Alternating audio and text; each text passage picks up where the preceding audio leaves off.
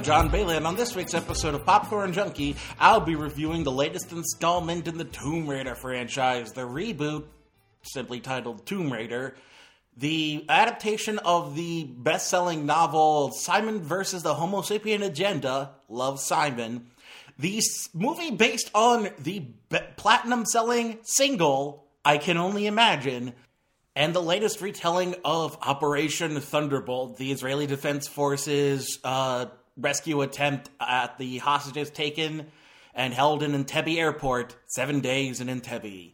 Let's get started. Put it down! It's your finger that's pulling this trigger. You messed with the wrong family.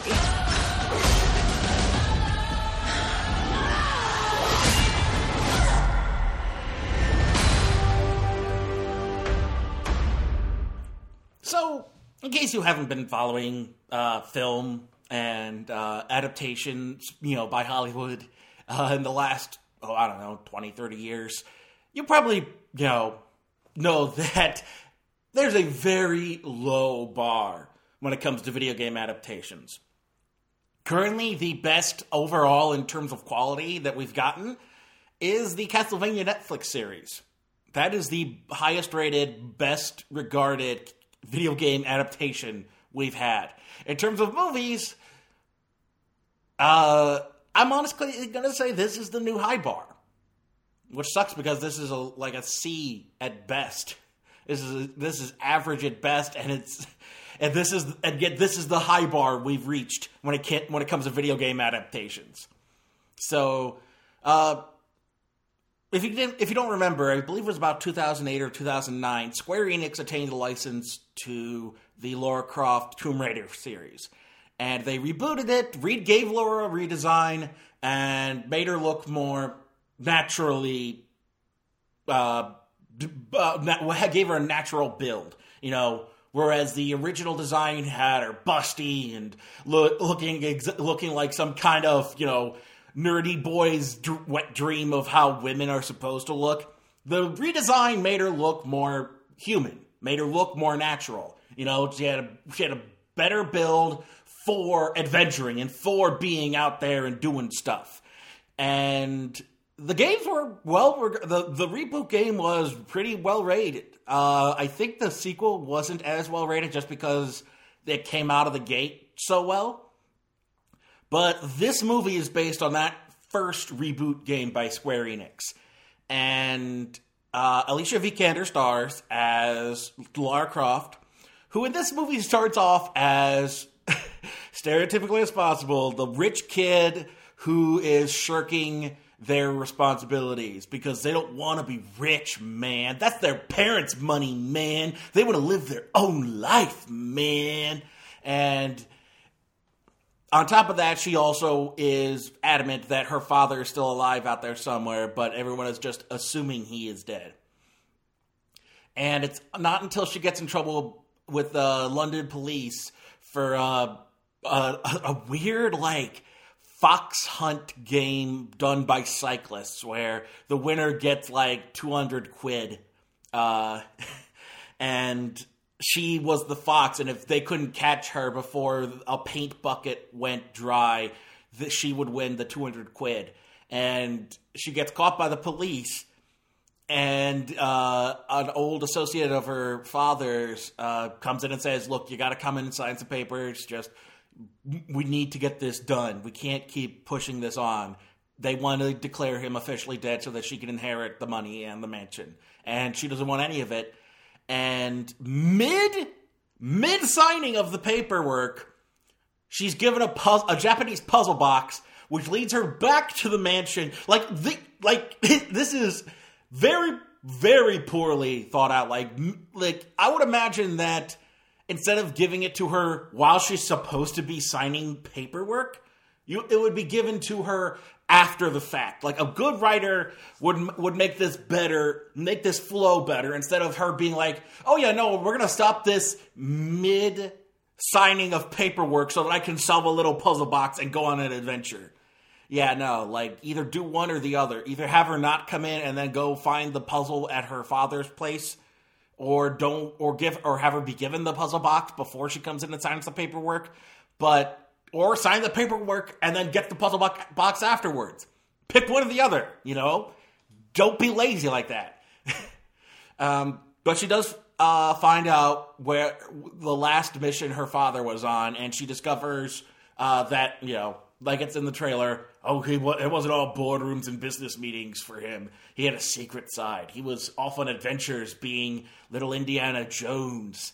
And thankfully, they don't actually reference Indiana Jones throughout this entire movie, I don't think. So that's that saves them from trying to explain how Indiana Jones exists in this universe. But she recruits the son of the same boat captain who piloted her father 7 years ago for this mission.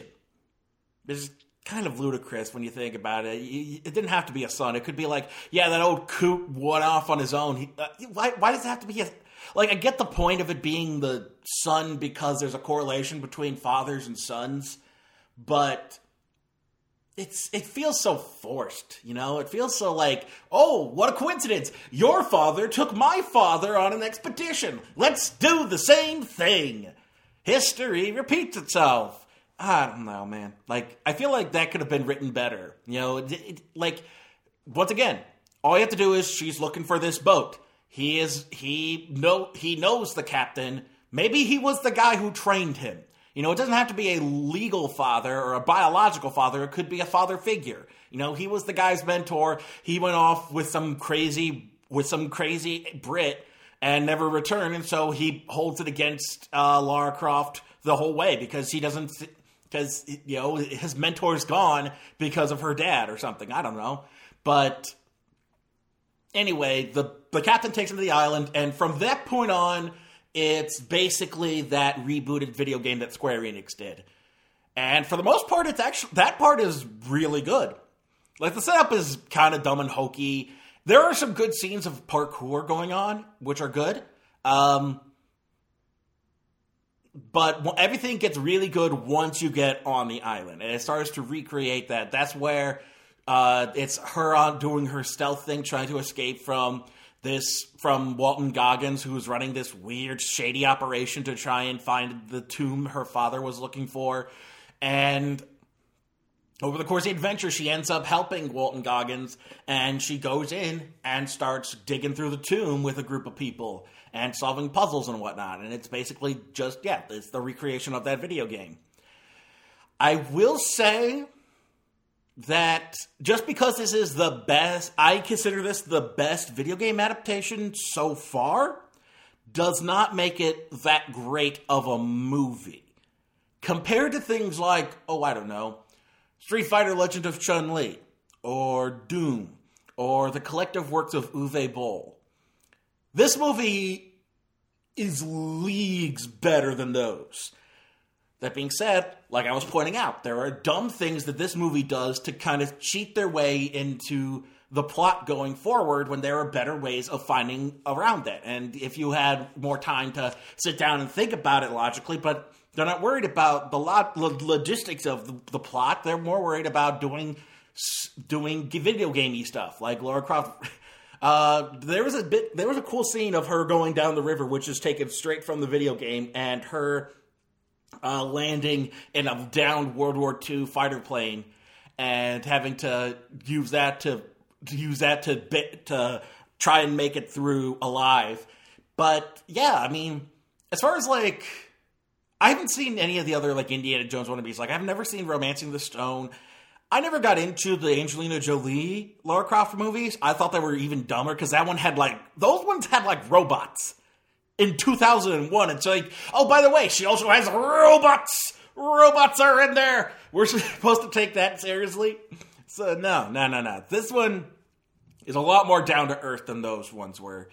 And they don't, that's the thing. They try to make a hint that, there's this mythical, otherly, supernatural power going on. And it turns out, no, this is easily explainable through, science and through basic reasoning, Occam's razor. This makes the most sense. So that's what it is. They just didn't know how to explain it back then. So they said, screw it, it's magic. We don't know what it is. I don't know. I don't know what this is. It must be magic. And so I'm glad that they went that way with it. The idea being that the danger is not from the supernatural. It's from the ethereal. It's from the worldly. It's from corporations. Those are the real threats and the real enemy. And movie's not wrong. Oddly enough, it's made by a bunch of multi-million dollar corporations. So, it's kind of odd that they're the ones saying, oh yeah, by the way, we're the enemy. But yeah, it's Alicia Vikander is the main reason to see this movie. Whereas most people who are A-list quality actors that are put in, like Walton Goggins isn't really giving it his all. Dominic West is doing okay as her father through the movie, but even he is not, even he's not giving it 100%. Alicia Vikander is giving it 100%. Yeah, she is giving it her all in this movie. She completely sinks into the role of Lara Croft. There's not a Alicia Vikander slumming it in this movie. It's simply Alicia Vikander becoming and presenting the world as Lara Croft. So she is the main reason to see this movie is to see Alicia Vikander kick ass. She is great in the movie. But yeah, as far everything else around her, this is what I was afraid of. That everything else around Alicia Vikander was going to be subpar and just kind of mediocre, but that Alicia Vikander would be the standout in all of this. And turns out I was right. The movie itself was just kind of mediocre, and it's a pretty cool Indiana Jones wannabe. And aside from that, it's just Alicia Vikander is really good in it. The only other thing I will not get points for is that the editing around the fight scenes, the fight choreography, is really choppy. The one thing I've started to pick up in watching more and more action movies on a regular basis is when they try to cut corners on the stunts. When I'm starting to notice the quick edits when it comes to fight scenes, when it means they're trying to hide the fact that they don't have a good fight choreographer. And I'm starting to notice that more and more when I'm watching action movies, and it's taking me out of it immediately. So, aside from that, the movie was solid. Again, it's the best thing we've got from Hollywood in terms of a feature-length video game adaptation. Other than that, you don't have to rush out and see it, but if you got a matinee to kill, and you've got, Movie Pass or something, or you're a fan of the games or something, because that's the thing, Alicia Vikander's Lara Croft is definitely a good, nice empowerment. There were people knocking the movie because they didn't the one time they didn't make a love interest for Lara Croft. It was an Asian guy, and yeah, that kind of sucks that that's what happened. And it could easily just be, well, if the guy's Asian, we don't want to, there's no reason for her to fall in love with him. But at the same time, there is this, there's the kid of either Indian or maybe Pakistani they don't specify, but this restaurant that she delivers food for at the beginning of the movie. There's a kid who's late teens, early 20s, who's mad crushing on her, and both the quote unquote love interests are of Asian descent. She just doesn't end up with any of them or have any romantic chemistry with them because it's not about romance in this movie.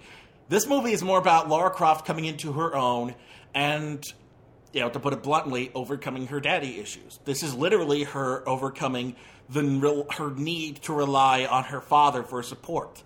And it's her becoming an independent woman. And maybe in the next movie they'll start to try and go for the romantic angle. But this wasn't about romance for her. She didn't need she wasn't concerned about romance because she wasn't a fully functional character yet. She was still in her dad's shadow, and she needed to step out of it. And this movie is her stepping out from it. Maybe in the next one, her and what's the guy's name from this? Let me see. I hope his second build. No, Dominic West is second build. Who's the... Lou Ren. Oh, by the way, my dad's also named Lou Ren. That was a weird thing. I'm not... I'm pretty... I don't... Maybe somebody can correct me on how Hong Kong names work, but that feels very, convenient. Hi, my name's Lou Ren. My father's name is Lou Ren. We come from a long line of Lou Rens. Daniel Wu played the boat captain in this. He was in Warcraft as Gul'dan, and he was in Geostorm and Skylanders Academy. Huh. I don't remember Gul'dan. He's also the voice of Gul'dan in the Hearthstone expansion that featured the Warcraft movie characters. Okay, not Man with the Iron Fist he was in. Cool. But he seems to be, I think, New Police Story, so he must be Hong Kong. Hong Kong actor? But no, he's born in Berkeley, California.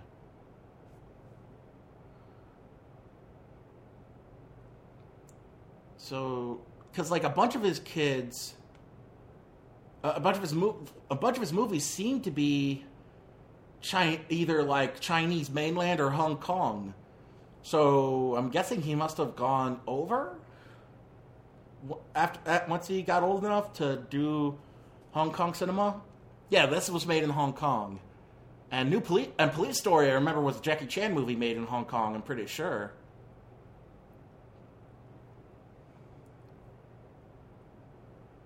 Yeah, Hong Kong, China. So he's an American. He's American born, but he got his start in Hong Kong cinema. But either way, yeah, I like the guy. I like Daniel Wu. I hope to see more of him and stuff. And I hope he comes back in if they ever do a sequel. I don't know how well this is doing at the box office. What is it saying? What do we got? What are the projections so far? IMDb's not giving me that. Where's Box Office Mojo? I thought there was like a direct link from one to the other here. There's Metacritic. Come on, gotta go Box Office Mojo. Okay, Tomb Raider came in second behind Black Panther, who is still in first place after what, a month? 31 day total. 31 day total. It's doing better. Black Panther is doing better than The Last Jedi by just under $10,000. No, over $10,000. $13 million. And it's doing like 180 million over Avengers: Age of Ultron 31 day total. So good for Black Panther. Fifth weekend in a row, it's been number one on the box office. And the Tomb Raider came in right behind it with $23 million, and it cost $94 million to make. Oh, but it made $100 million worldwide opening weekend. So that means the international market kept it afloat.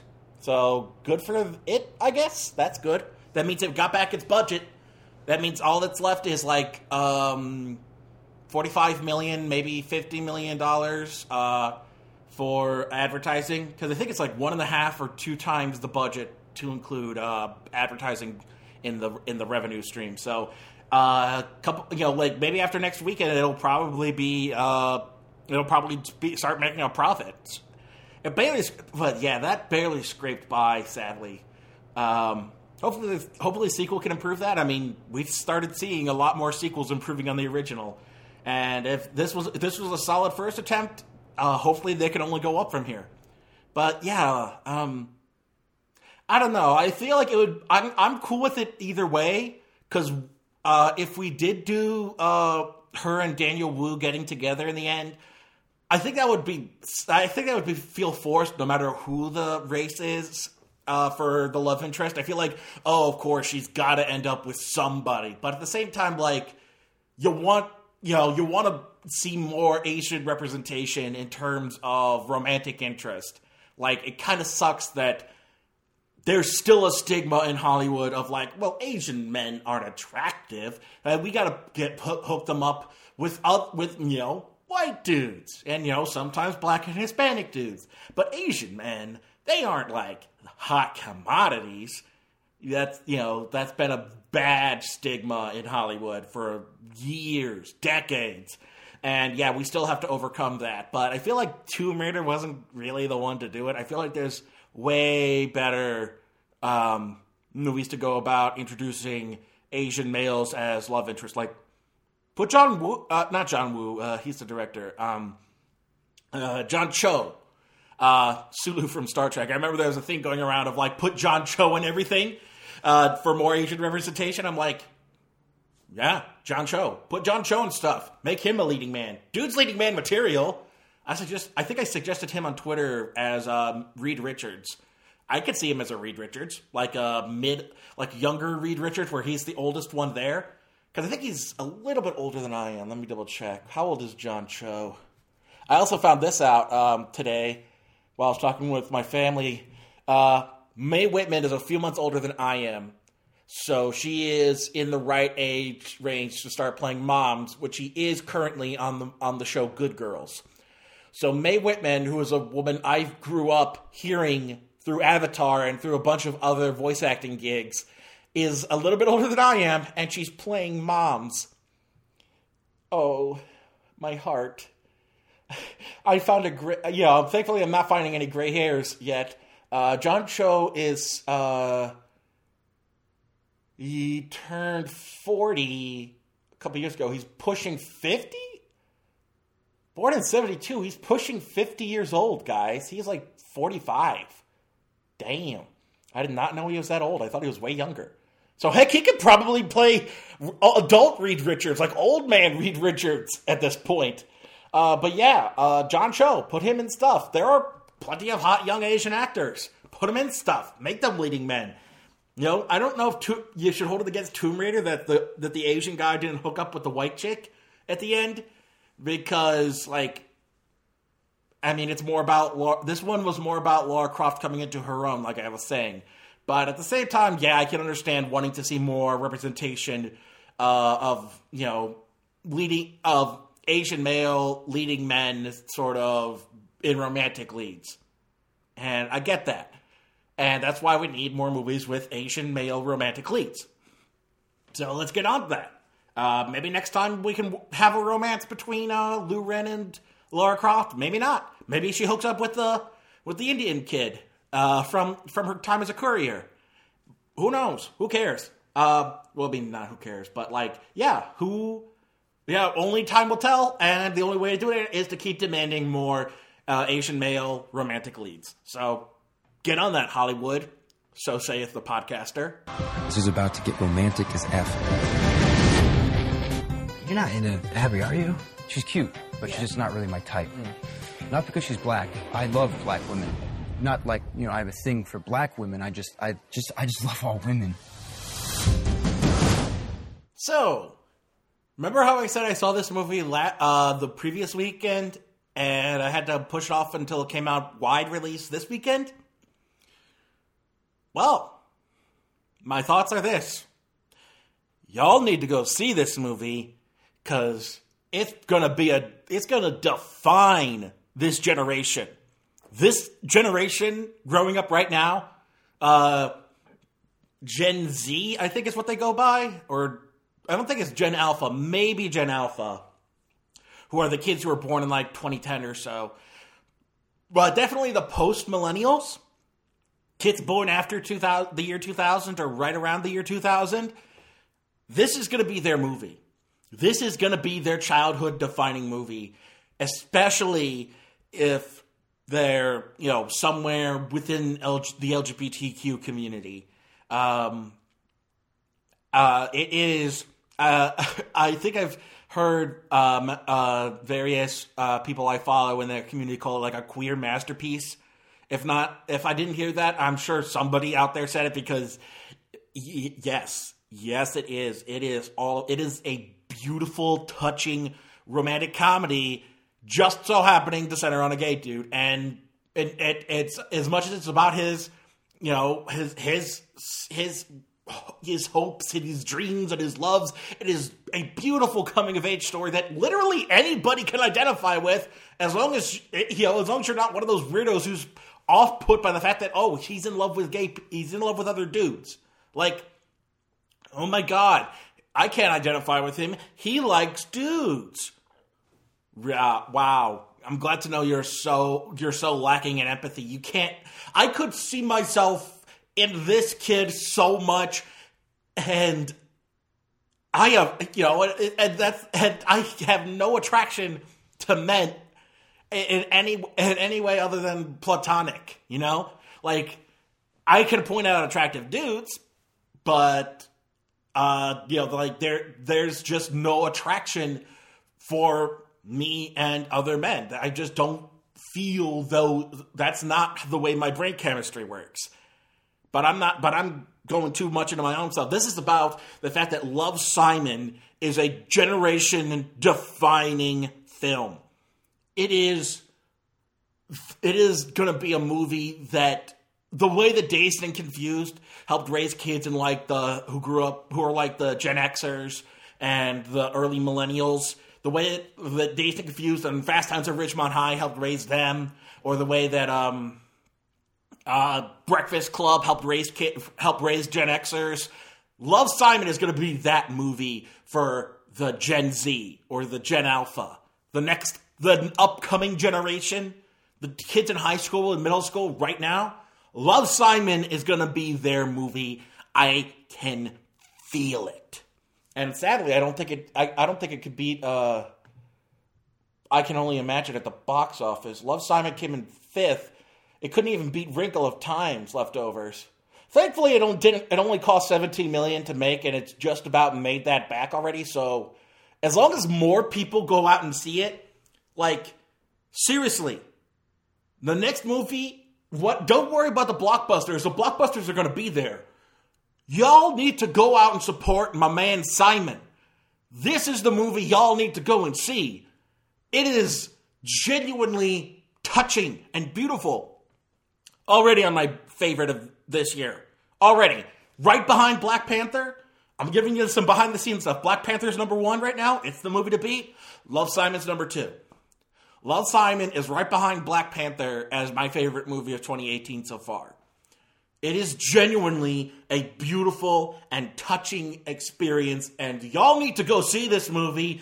Y'all need to go see. There's no reason for I Can Only Imagine, which I'll get to be beating Love, Simon at the box office. Y'all need to go see this movie.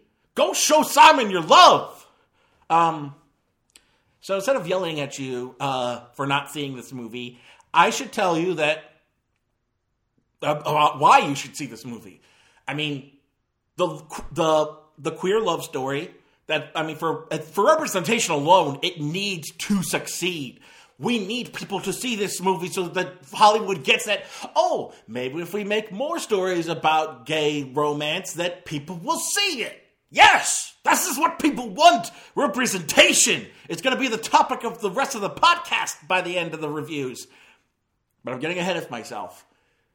Simon's story is just like anybody else's, except that it's about him being gay, which means that for it to be on the nose about everybody else, it's going to be more on the nose for kids who are in the closet or who are on the verge of coming out, and it's going to be for kids who are within the LGBT community and who are on the outskirts of sort of like the edges of heteronormativity, who aren't really within that sort of societal norm. It's for the outcasts. It's for the kids who don't fit in. And it's about, coming to terms with who you are. And I can understand that just on a personal level, because it's not about me being gay, doesn't mean I don't have to come to terms with who I am. Every kid does that. Every teenager goes through something similar to what Simon did. It's just not always about being gay. But for those who it is about being gay, they got a movie. They got a movie about a kid coming to his own and coming to the with his sexuality and being able to open up and and tell people about it and to come out of the closet, and it's so beautiful, and I love it, and I love this movie, and I hate that a Christploitation movie is beating it at the box office, damn it! Sorry. I'll save my rage for that next one. But, yes, and of course the performances are excellent. It's very, not just with the, LGBT representation. The movie itself is very diverse. You've got two people of color who are best friends of Simon, and there's even an openly gay kid there. There's the blue kid that Simon talks to who is in the closet as well. And the movie and the school is pretty diverse. Like, their drama teacher is a woman of color. Their vice principal is Tony Hale. Buster from Arrested Development has played a teacher twice in movies within the last 2 months, and he was a gym teacher in 1517 to Paris, and now he's a vice principal, and it's so weird seeing Buster being put in charge of children. But Tony Hale is even better here because he gets to be that really trying to be hip and cool vice principal, and like there's a beautiful turn in the third act when like the big twist happens and Tony Hale stops being all like happy-go-lucky and hey kids, I'm super cool, right? No, he goes from that to being like to seeing Simon and be like, you okay, kid? I'm here for you if you need me. Super serious, matter-of-fact business. He knows exactly to go to Simon and be like, are you okay? Is that, if you need anything, let me know. I'm here for you. It is this. I'm so glad that for the most part, aside from like a couple of assholes that they show in the movie, and even those guys get a real just like new one torn at them by the drama teacher. She's just like, she's just like Simon's about to confront them, and then the drama teacher's like, no, I got this, and it's just like, pam, pow, pow, like all just does not hold back, and just rips into these two assholes, because you've been wanting to hear it the whole movie, yeah! Oh, it feels so good. It was so good. So cathartic. You almost want to pull out a vape or a cigarette afterwards and be like, was it good for you? It's beautiful. And it does leave you guessing the whole time, like, who is the blue kid, and like what happens by the end. And like the only thing I didn't like about it was the big like betrayal moment where the friends are like, we started talking and we started to figure out what was really going on, and now we're not going to talk to you for like the rest of the semester. Like, these guys have been friends since kindergarten, but they won't talk to him because, like, without giving too much away, but because he lied to them for the last like couple of months. And instead of being like you would think that, because what happens is, without giving too much away, what happens is somebody knew Simon was corresponding with the closeted gay kid Blue and was blackmailing him. It won't give away who or what happens, but basically there's that subplot. And that subplot leads to the third act betrayal. And I feel like if these guys were actually friends, they wouldn't be so quick to be like, to stop talking to him. I would think it would be more like, oh, my dude, you were blackmailed for months. Oh my God, dude, we're so sorry. Like, why are these kids like, man, how could you lie to us just because you were being blackmailed? Wait, why are we mad at him again? Like, that's the one thing I don't like about the movie, is the betrayal moment feels really forced to try and alienate Simon. I don't know how it was in the book, if it played out like that, but I would change that into them trying to be upfront with Simon and be like, look, my dude, we get it. We love you. Are you okay? Are you okay? And he alienates himself from everybody. Like, he pushes everyone away because of what happened. Not they push him away, because that feels really out of character for them.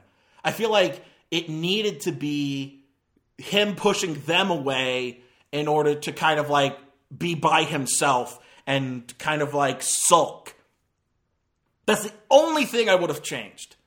They may have been trying to go for book accuracy, but, sometimes things don't make sense in books, and sometimes you need to change them. Sometimes you need to make improvements where there aren't any. Sometimes being literal, doing a literal translation isn't going to do it justice. But, that's just me. Maybe there are kids in high school who are like, oh no, that totally happens. So, yeah. I mean, it doesn't detract from the movie too much. It's just something I noticed and that bugs me. Other than that, though, it's just boom, bang, boom, just like the only, and like, and like seeing, like it feels like it's all kind of like how Easy A was like almost preciously progressive, where it's like, okay, yeah, you're really pushing the idea that these parents are open and accepting and progressive. Yeah, I get it. But at the same time, this one doesn't feel as forced, because at the same time, his parents, when he opens up to them, they react kind of like unsure at first, because how are they supposed to? And then I'm sorry, I'm actually just thinking about Josh Duhamel, who apparently has also been doing Taco Bell nacho fries commercials at this time. So ahead of Tomb Raider, which I saw with my nephew, we saw commercials for Santa Clarita Diet, which he is in, and the nacho fries commercials, which he is in. And I just saw him as the dad and Love, Simon.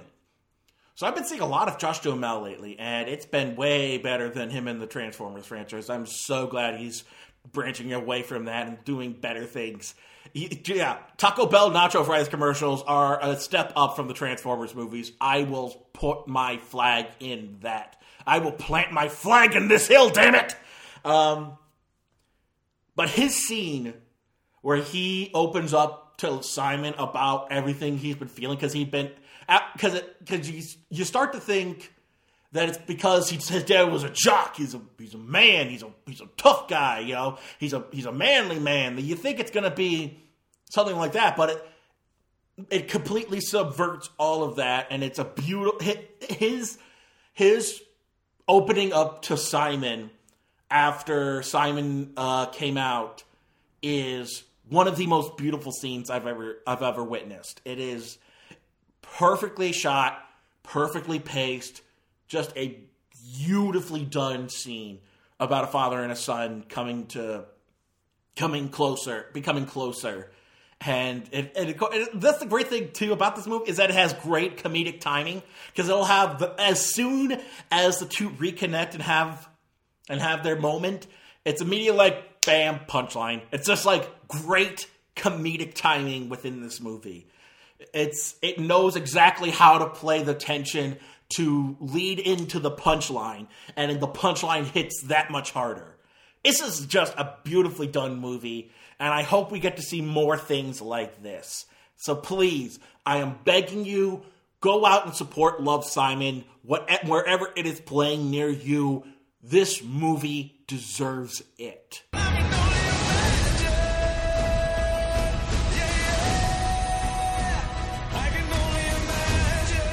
My dad was a monster, and I saw God transform him.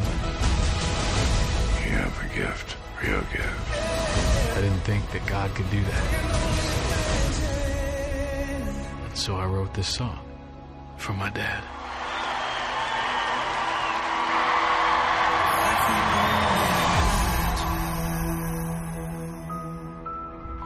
Meanwhile, the third movie to come out at the box office this weekend, who doesn't deserve all the accolades it's been getting, this movie based on the inspirational Christian song, I Can Only Imagine by Bart Millard of Mercy Me.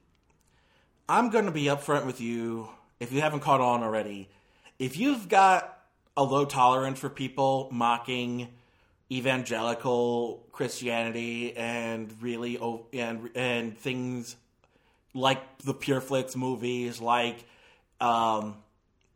Christian music, like evangelical music, you're going to want to skip this, and you're probably going to want to skip a couple of the reviews coming in the next few weeks, because Easter's coming, and as Jesus rises from the grave, so does the Christploitation movies to the theaters. And yeah, if you missed, I coined this my second episode. My second episode of the podcast in 2016, I coined the term Christsploitation, because it's the only way to describe these movies. The things like Pure Flix, or like Sony's, and the things that Pure Flix has inspired. Sony has its own subsidiary that does Christian movies, because Pure Flix has started making so much money from evangelicals who honestly have no discerning taste in terms of quality film. They just know these movies are made for us to reaffirm what we already believe. And that's what it is. See, when it comes to exploitation movies, they give you what you want without the quality. Blaxploitation just gives you black empowerment, fighting the man, strong black leading characters, but they're not always good movies. And sometimes sometimes they can be downright awfully made movies, but they give you what you want. They give you the satisfaction of seeing what you're not getting from Hollywood in terms of like strong black characters fighting oppression, fighting the man, fighting a system that's holding them down. Sexploitation is basically just more mainstream porn movies. They're porn. They're just sexually liberated erotica. They may not always be straight up hardcore pornography, but they're at least softcore pornography. It's erotic. It's supposed to be sexually evocative. Ozploitations, things that come from a land down under, where women glow and men plunder. What is the? I don't want to say women blow, because that sounds really here. Men at Work Down Under lyrics from Genius. I come from a land down under where women. I thought so. Women glow and men plunder. In the 80s was a problem across the world. Gender equality in the 80s was a problem. In Australia, men are stereotyped as being working citizens, while women stay at home, non-money-eating citizens. More likely, he's just saying that the women are beautiful and the men are thieves. Lyricist Colin Hay said that in general, the song is about the plundering of the country by greedy people. Okay, that kind of makes sense. I know, well, that one's not as, that one's more, subtle about, the way the Australians have treated the land around them. I know, Beds Are Burning, that group is just outright overt with the plundering of Australia by by colonialization. But that being said, Ozploitation was just the same thing. It's low quality. I mean, Mad Max started as Ozploitation. It was, stuff that you couldn't make in the States. And it's, like desert, post-apocalyptic madness. And it's guns and guts and babes and all that sort of stuff. Christsploitation is what I've termed the movies that forego quality in order to prop up religious beliefs, especially conservative evangelical Christians. Christsploitation is not all Christian movies. Not all movies about religion, and especially namely Christianity, are Christsploitation. Movies like Doubt, based on the play, which I highly recommend, or Philomena, they deal with religion very well, in a very cinematic way, in a very touching and dramatic way. Christsploitation is a genre where everything is solved by either praying or by turning to God and converting. And that always solves it. And no matter what the problem is, it is solved by turning to Christ. A lot of Tyler Perry's work can be considered Christsploitation because of how much it centers on going to church. And Pureflix is like like how trauma films are to general exploitation. Pureflix is to Christsploitation. That is the studio that caused me to come up with this terminology, because especially that's the other thing. Exploitation movies not only exploit the actors into doing things that are very non-mainstream. Although in some case, within the case of blaxploitation, it's not like it's a bad cause. I mean, their hearts are in the right place. It's just it's hard to do that on your own as independent filmmakers. But in terms of Christsploitation, they're not only exploiting, the people working for them in terms of just making utter trash, but it doesn't matter. It's not about artistic quality. It's about displaying the exact thing that the other person exploited is, the audience. Exploitation movies specifically exploit a certain audience, be it a black audience who feels starved by a mainstream Hollywood, or be it a horny audience that feels the need to breed, as it were, but they just have those kind of urges, and they need their urges to be satiated through cinema, or be it churchgoers who feel like society is going in the wrong direction and they need their beliefs to be reaffirmed in the form of really bad movies. Like, there are entire podcasts, one specifically that I follow called God Awful Movies, that are specifically about reviewing these terrible, terrible movies that only exist to prop up that dogma. That dogma, that belief system, that's the only reason they exist. They do not exist to exert quality or to tell good, meaningful stories. They only exist to exploit their audience who just want their beliefs to be reaffirmed for them. They only want to hear what they want to hear. They don't want to be challenged. They don't like things that are outside of what they already believe. They just want their beliefs reaffirmed to them.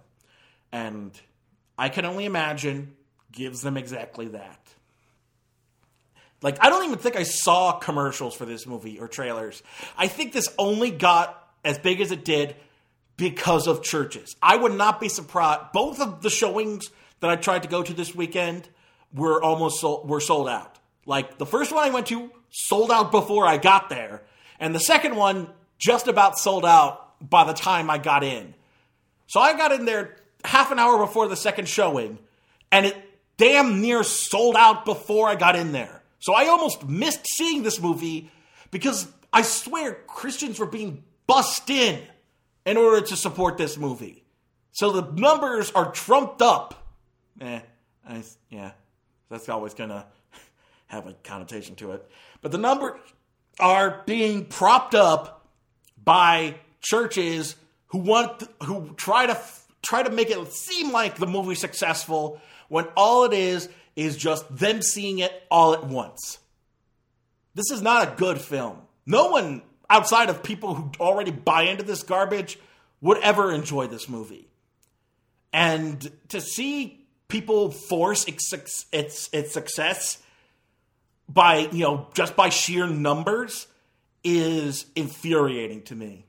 Because it's not a natural success. It's a false success. It's a success brought on by people trying to grip onto mainstream cultural norms as long as they can. Like I'm not to get too political, but I'm sure you've heard commentary about how Trump's election was the was the last gasp of a dying generation of people who bought into to a lot of the propaganda and beliefs propped up by the Republican Party and conservatism from the 50s through the 80s. And I'm not going to say it's about conservatism, but it's definitely about a subset of the culture that was the norm, that was the cultural norm for generations, and are now dying out because culture and society have progressed and they haven't. And that's, once again, not to attack you for being Christian or even for enjoying this movie. You can enjoy it all you want. I'm giving you my opinion. And my opinion is this movie is utter and complete garbage. It is trash. The only reason it's not on my least favorite movies of 2018 is that I laughed my butt off at this movie. Not in the theater, because I had to hold in every single laugh that came naturally to me from watching this movie, because I was surrounded by the people who came to see it legitimately. I came to see it because I'm a reviewer. I review the new releases. I came to see it to openly mock it on this microphone. They came to see it because, oh, they love that song. That song changed their lives. It's so inspirational. And I really hope that the Southern accent stops being associated with evangelical religiosity and with ignorance. Like, I really hope we get one day a rocket scientist or a theoretical physicist who speaks with a Southern accent, because I feel like that's way more fair to them.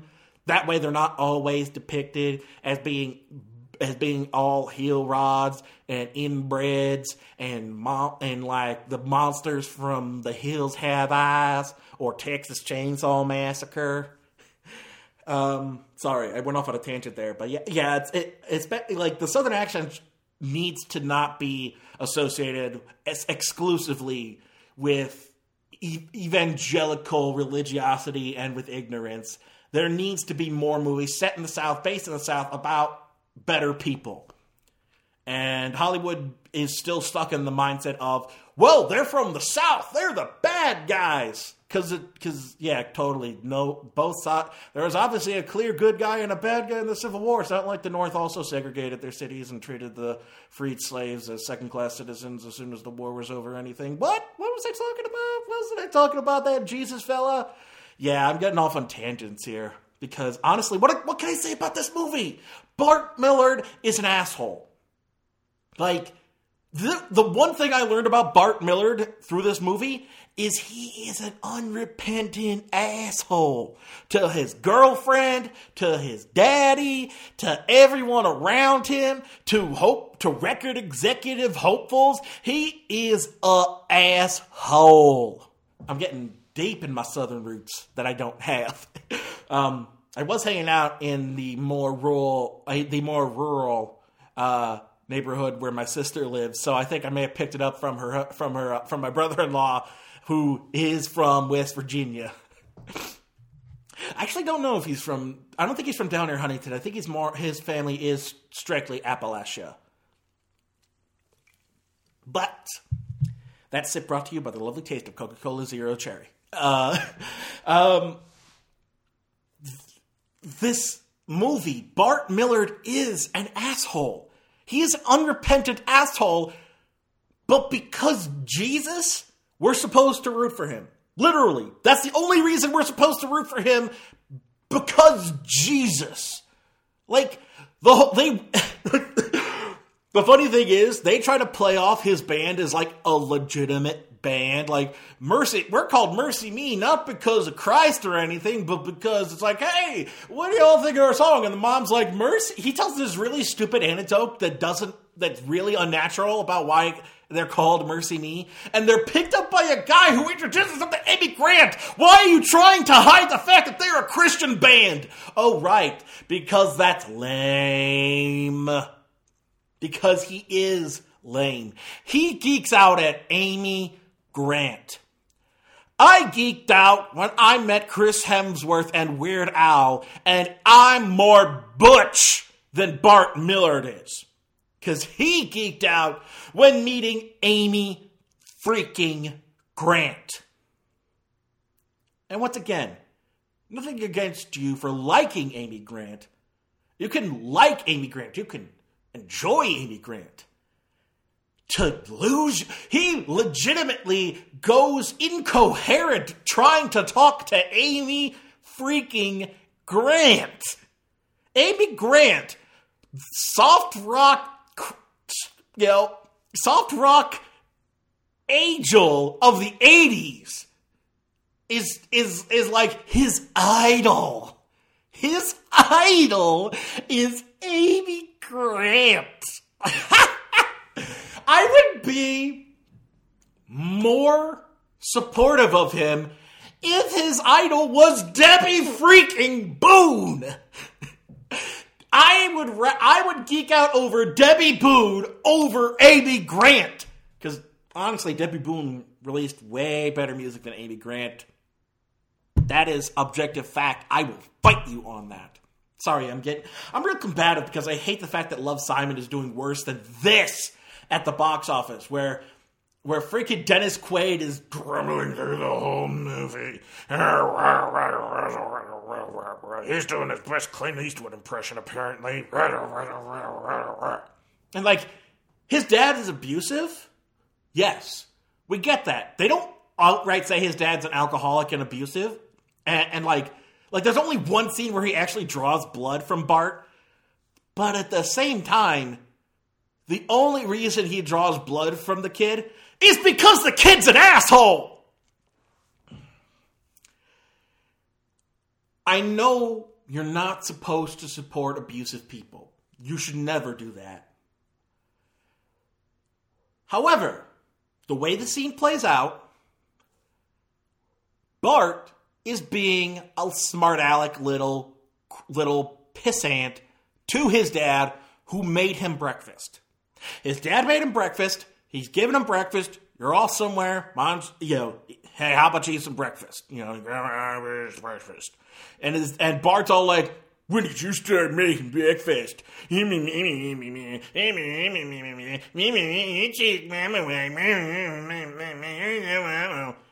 I would smack Bart across the back of the head, too.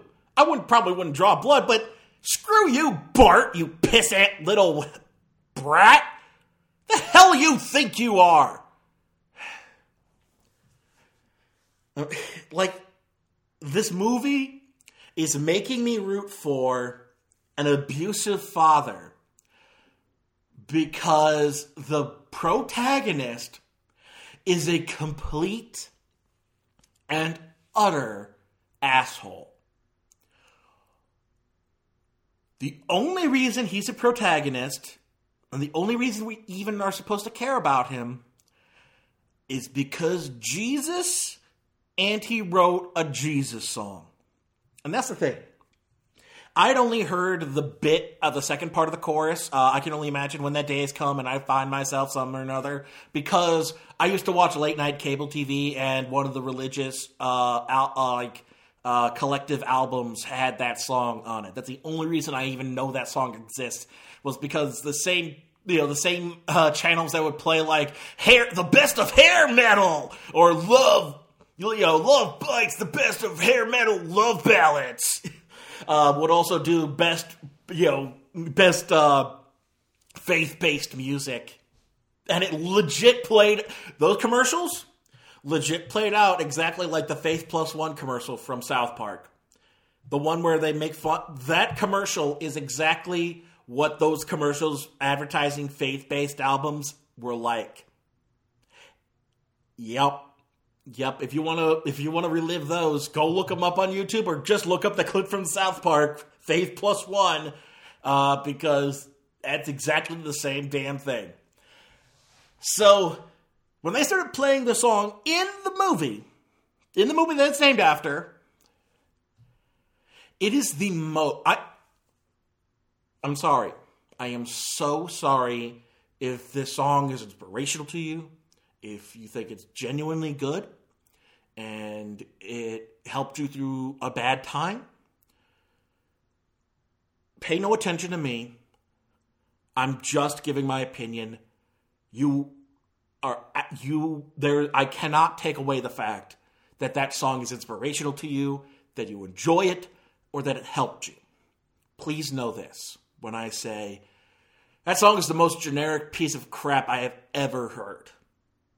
Genuinely the most generic, faux inspirational piece of tripe I have ever heard put to music. I am singing in my old Catholic church choir. We are singing songs that are better written than that piece of tripe for Easter Vigil. And they're not exactly, but one of them is literally, he did it just for me when he died on Calvary. I'm glad I made the choice so my soul would not be lost. Or to put it like the song, he did it just for me when he died on He did it just for me when he died. I don't know the melody for that because I'm on bass. He did it just for me, and the bass part's just like da da da da da da da da da da da da da da. So sorry, I got sidetracked because talking about my bass part in a gospel song that I'm singing as part of my old church's choir is more interesting to me than this movie. And I'm sorry. You please ignore me and continue to find the song inspirational, continue to find the song enjoyable. You are more than welcome to do that. That is your right as a human being. Please, just remember that don't come to me with that because I will laugh and laugh. That will take me to my laughing place, to quote Uncle Remus. Just wow. Oh, God, yeah. Like, he did it just for me when he died on Calvary. I'm glad I made the choice so my soul would not be lost. That's more inspirational to me than anything and I can only imagine.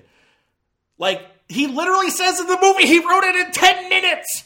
Who does that? And everyone's like, oh my God, it's the best thing ever. It's so inspirational. And I'm just like, oh wait, you're serious? Let me laugh even harder.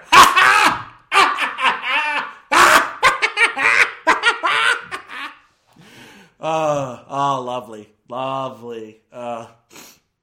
That's beautiful. And of course, the whole thing is that, because here's the thing. Bart likes to make it sound like his Jesus made his dad a better person. In actuality, dying made his dad a better person. Because, spoiler of spoilers, the only reason his dad picks up baptism, picks up the practicing baptism and the Baptist teachings is because he's dying of pancreatic cancer.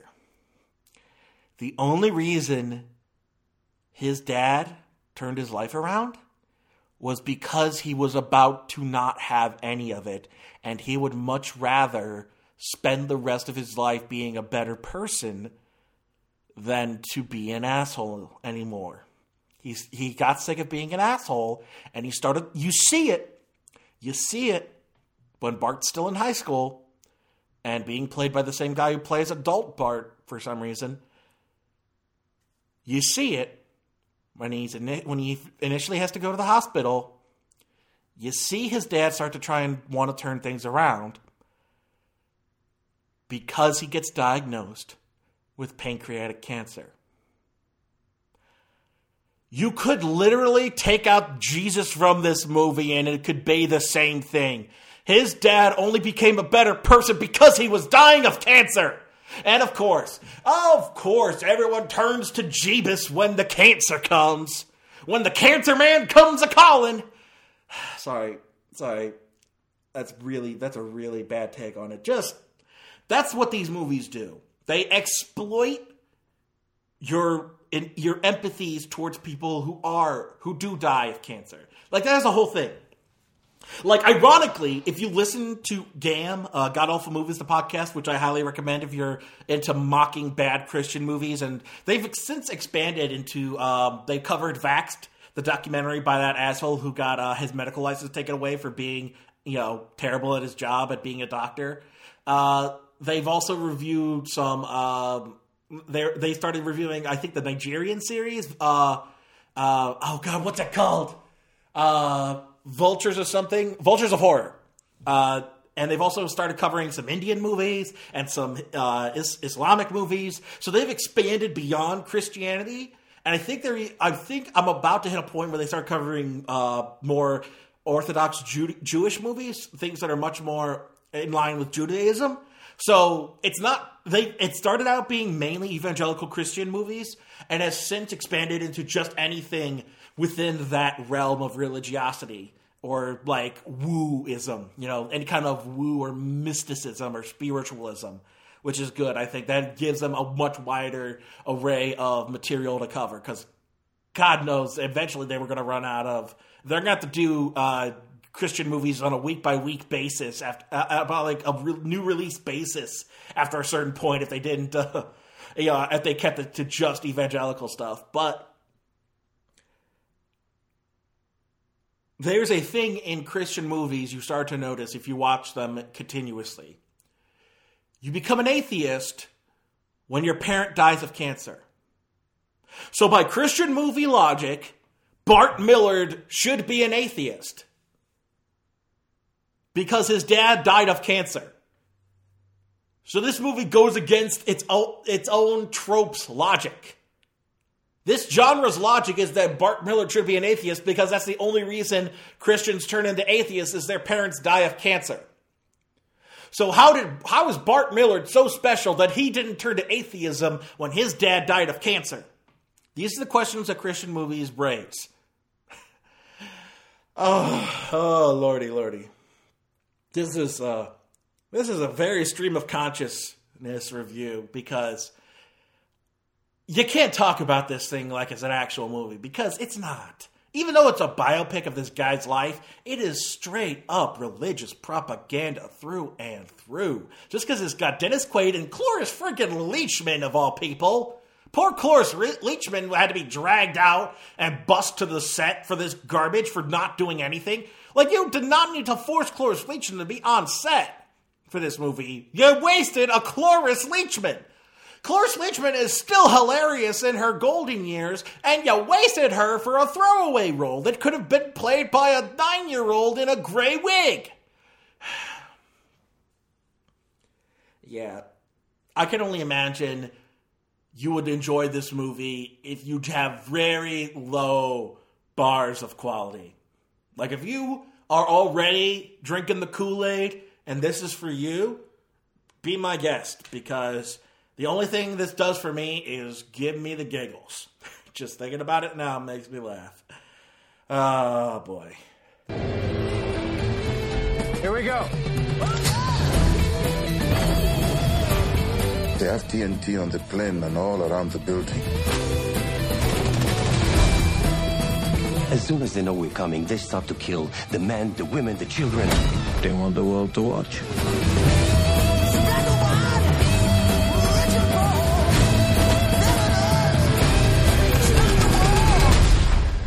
Whatever happens, we did the right thing.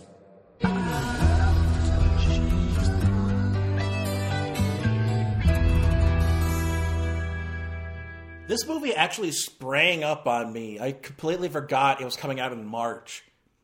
And I was all worried about being well read on what happened in order to give it some context. And I wasn't able to get as much as I could from what research I was able to do in such short amount of time. But it honestly doesn't matter. I don't need to give you much context because this movie isn't worth seeing. You genuinely do not need to see this movie. There are other interpretations of this operation. It's dubbed Operation Thunderbolt in the movie. It has since been dubbed Operation Entebbe for the Israeli Defense Force. And there are other movies out there that cover this. I don't know if they're any good. I don't know if they act more as Israeli propaganda in support of the Israelis doing the right thing. This movie doesn't do that, but it also doesn't do much of anything.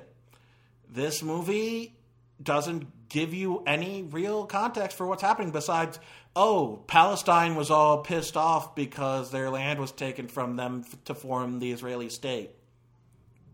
So that's why the Palestinians are all pissed off. That's like the only context they give to you why the Palestinian-Israeli conflict has been going on since the formation of Israel. Like, it has no real nuance. And this is the director of Elite Squad from Brazil. It's a Brazilian sort of anti-fascist action movie. And from what I hear, those movies are the reason he got picked to remake RoboCop. So if you remember the RoboCop remake from like 2009, this is that guy. Yeah, it's not he not doing so great.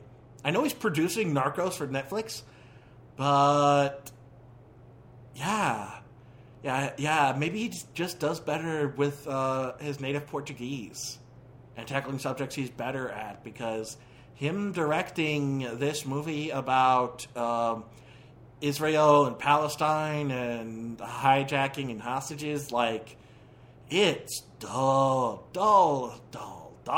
Like, it could put you to sleep. It's so dull. Like, most hostage movies are genuinely taut and tense, and you feel like, here's the thing. I'm currently working my way through the Now Playing podcast, and they're covering Dunkirk. And they are praising Dunkirk for its tension and the way it builds up, and you're worried something's going to happen at any moment.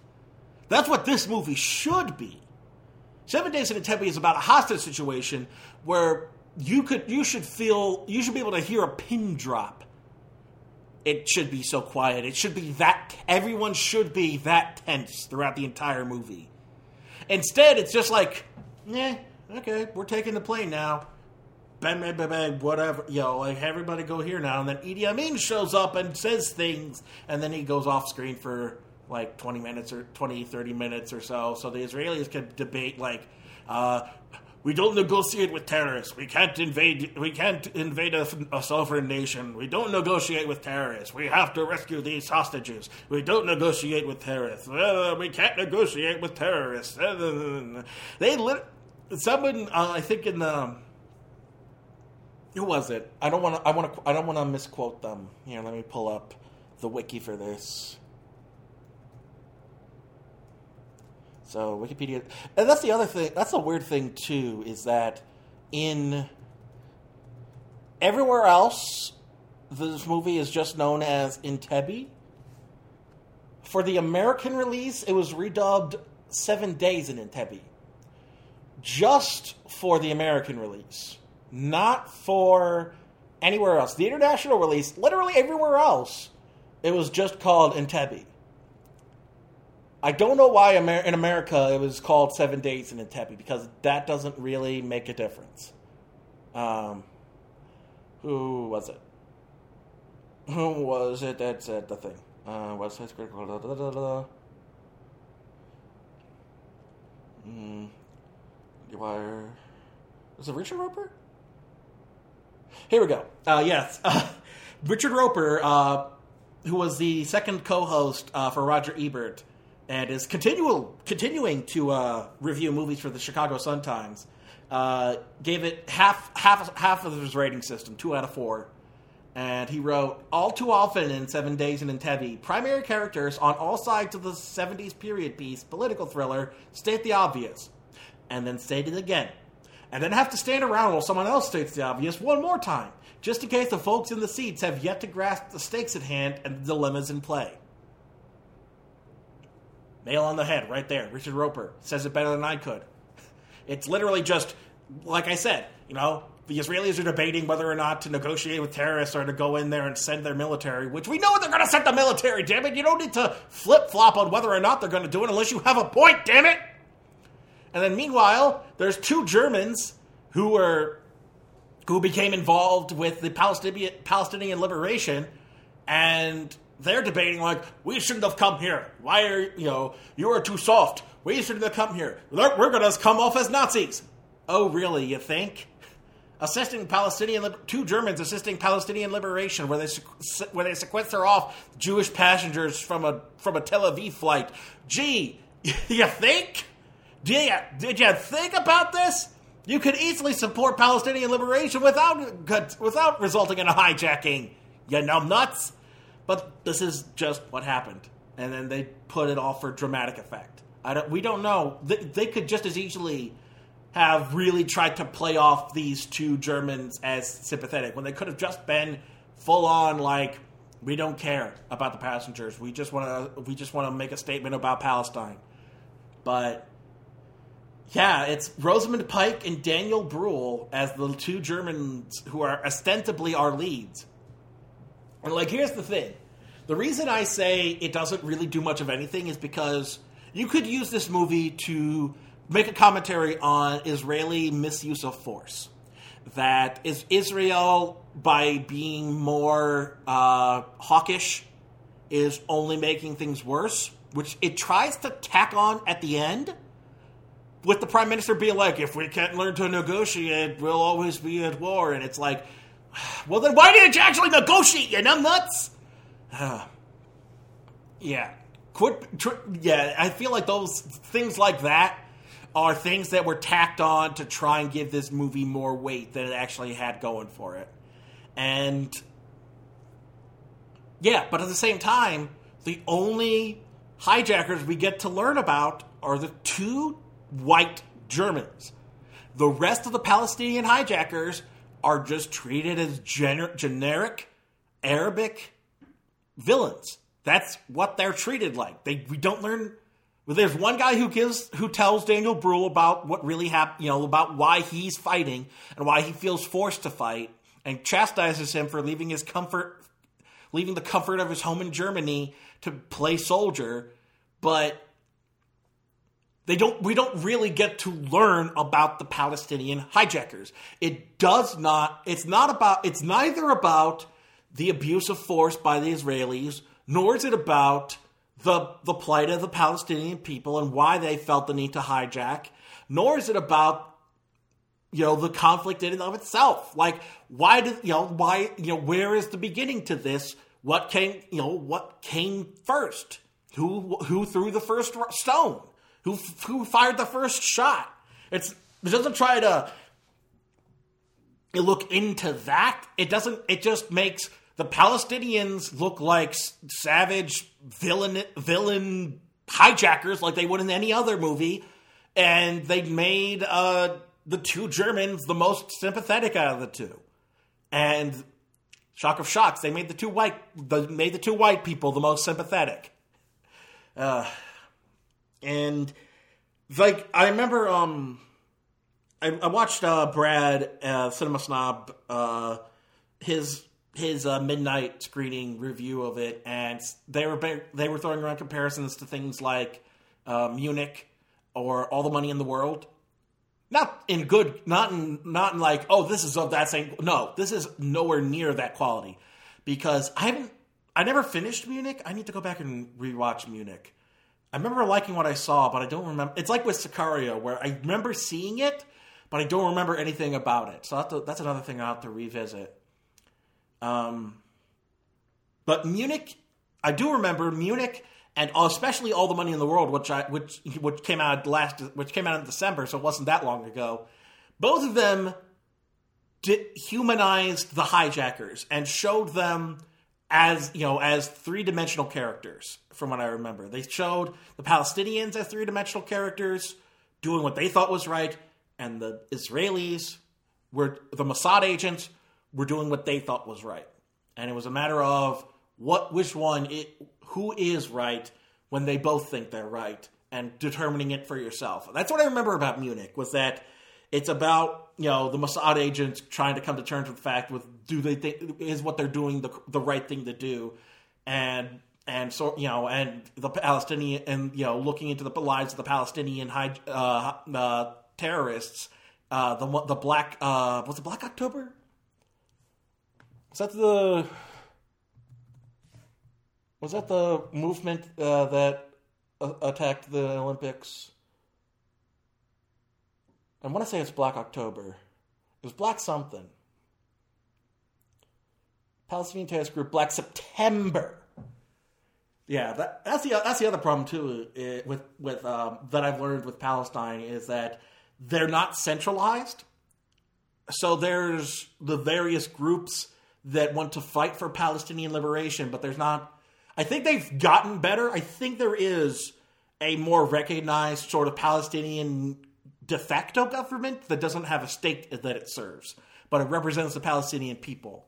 I could be wrong. Once again, feel free, if you're more familiar with Palestine than I am and with the current situation there, feel free to correct me. I am more than happy to make any corrections to what I've said on this podcast. But I believe, from what I remember, that there's a sort of leadership within Palestine, but there's not like it's not completely centralized. There's not like a Palestinian army. There's just various sections of various Palestinian liberation groups vying for control, from what I remember. Because there's Black September is different from the hijackers. The Popular Front for the Liberation of Palestine, PFLP, so there's differing. There were differing. I think it may have changed since the 70s, but yeah, I know that was a thing going on there. But so Black September. Yeah, I just was trying to remember Black September. But yeah, personally, from what I know, from what I'm familiar with, what I know of the situation, I'm of the mindset that I would much rather see a two-state solution, the existence of an Israeli state, and the existence of a Palestinian state, and Palestinians have a home the same way the Israelis have a home. The reason Israel was created was because the Jewish people felt they had no home. The Palestinians have been left without a home in the wake of that. And I feel like it should have been initially, from the onset, it should have been, this land will be sectioned off and form Israel. This land will be sectioned off, will be sectioned off and form Palestine. Palestine shall continue to exist as its own state aside from Israel. I feel like that should have been the thing. And Palestine should have been its own Palestine should have been created 1947, same day as Israel.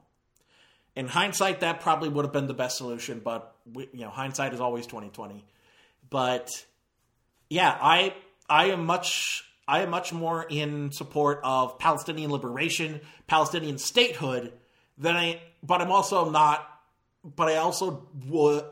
not against the existence of the Israeli state, and I support the existence of a Jewish state there. I just know that I don't support the current administration. And that's the other thing too, is Netanyahu's brother was the only casualty during this operation. So is it any wonder that there's a movie made about dear old Bibi's brother's martyrdom? Yeah, you'd think it'd be more about I know there was an Israeli movie about the operation made not too long after it happened, and I think it probably played up more of Bibi's brother as a character to play up the fact that he's the one Israeli who dies in the operation. But yeah. Yeah. So hey, the one guy who died is related to the guy who became prime minister. I don't think it's too much. I think it's only coincidental, but at the same time, like, it almost makes you raise questions like, why are we telling this story now? Is it like an election year? Is it an election year? I know Russia's having their elections. They had their elections today as of this recording, the 18th. Hold on a second. Elections in Israel. 15 elections. Next Israeli legislative election will be held in 2019. So we're still 1 year off from the next Israeli election. So it's not like you could argue this is like a nice promo for like, hey, remember what Bibi's brother did? Remember what he died fighting for? Don't you want to vote for his brother again? So I don't think it's that. It's too soon for that. But I know. That's the other thing too, is that I don't know the actual. I believe his name is Shimon Peres. I don't know the actual Shimon Peres, but the guy playing him makes him feel like a complete slimy snake in the grass. Like, he feels like every despicable, backstabbing character in every work of fiction. Like, he feels like if Grima Wormtongue teamed up with Wormtail from Harry Potter. If Wormtail and Wormtongue became one character, it would be Shimon Peres in this movie. Because he's always like slimy and like, we have to do this. This is the only option. We can't negotiate with terrorists. And he's just slimy and disgusting. And, and you feel like Yitzhak Rabin is the only voice of reason, which he was assassinated by a Jewish extremist for signing a peace treaty with Palestine. So, I mean, like, he probably was trying to be a voice of reason, and no one liked that he was trying to do that. But I don't know. So I don't know Shimon Peres. I don't know him as a person. I can't speak to how he was. I just know that the depiction of him in this movie is disgusting. He looks slimy, he acts slimy, he even sounds slimy. He sounds like he oozes just bile and just like some kind of thick ichor that's bitter and nasty. That's how he comes off in this movie. And then the one thing most people will probably be talking about is the fact that it's also tied into an interpretive dance concert. One of the soldiers' girlfriends is in an interpretive dance, and then the climax is cutting back and forth between this dance performance and the actual operation in Entebbe. As though, like, this military operation is a dance.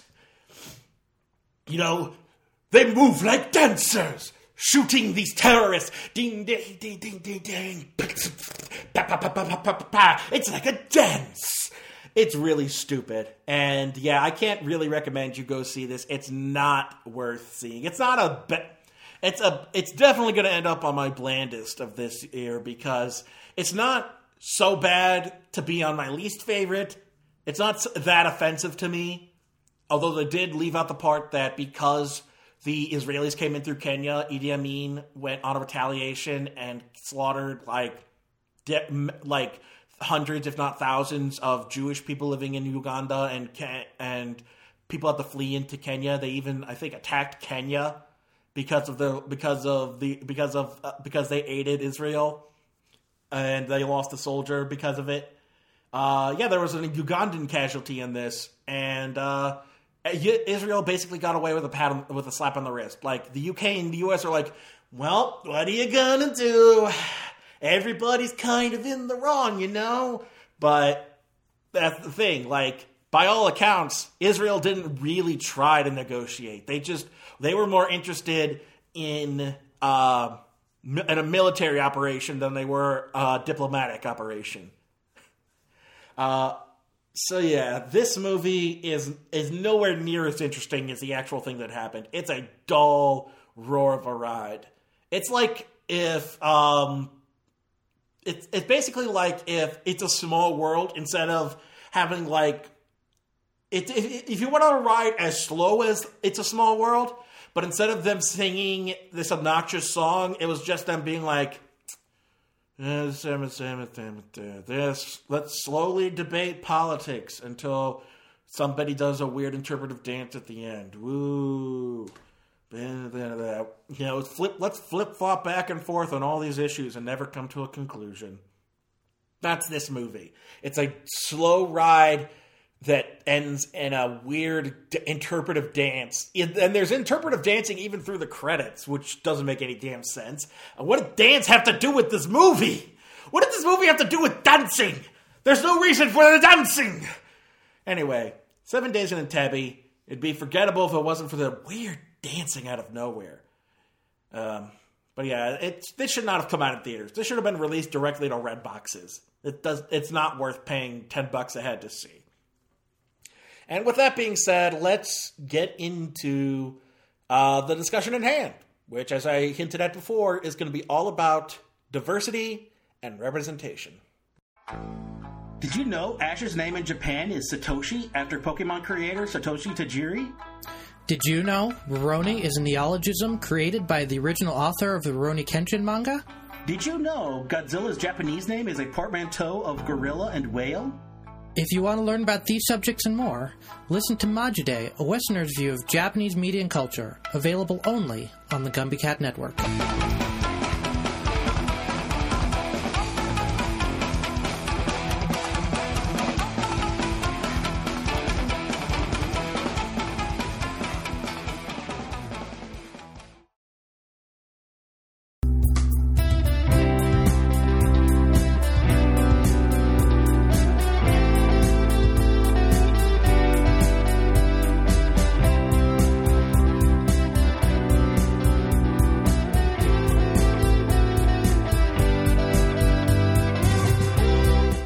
I won't make this discussion too long. One, because I spent 90 minutes reviewing the last 4 movies. And number 2, because, well, this isn't really my place to discuss. I can give you my observations. I can tell you to go support other, more qualified people to speak on this topic. But I feel like it does need to be said, and this is honestly one of the best weekends to say it, because we've got a strong female character-led film, action movie, that doesn't center on, that, like, the only real problem is that it centers on her and her father's relationship, but at least it's not a romantic coupling, you know, she's not forced into a romantic relationship by the end of the movie. So there's definitely good spots for that. We've got a gay, coming of age romantic comedy that allows for a widely diverse array of people in it, from, you know, people of color, people of varying sexual orientations. And then, of course, we've got a movie that does some of the wrong things. Like, it takes a movie about the Israeli-Palestinian conflict and focuses on the 2 white folk involved in the hijacking.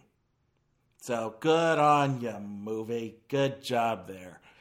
And this is why we have to talk about the fact that there is still much work to be done when it comes to diversity and representation in film. Like I said, I don't want to talk too much about it because I'm only echoing what other more qualified people have spoken about. And I think this is showing bright promise. You know, the fact that Black Panther is still 5 weeks running #1 in the box office is a great sign. I think the fact that A Wrinkle in Time is doing as well. I think it did. How much did A Wrinkle in Time make back? A Wrinkle in Time dropped down to #4 and lost half of its. It dropped from half in terms of earnings. $70 million. So it's not doing as well. But at the same time, I'm glad it exists. Even though it's a hot mess, it's a hot mess that I'm glad exists because it allows for such a diverse cast of characters in it and a diverse cast of actors in it especially. But yeah, I mean, if you talk to black filmmakers, black writers, any minority writer or filmmaker or creative type, they will continually tell you how important representation is. There's a comic going around. I forget who drew it. Let me see if I can find it.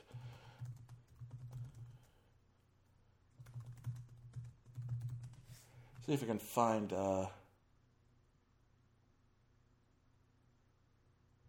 where that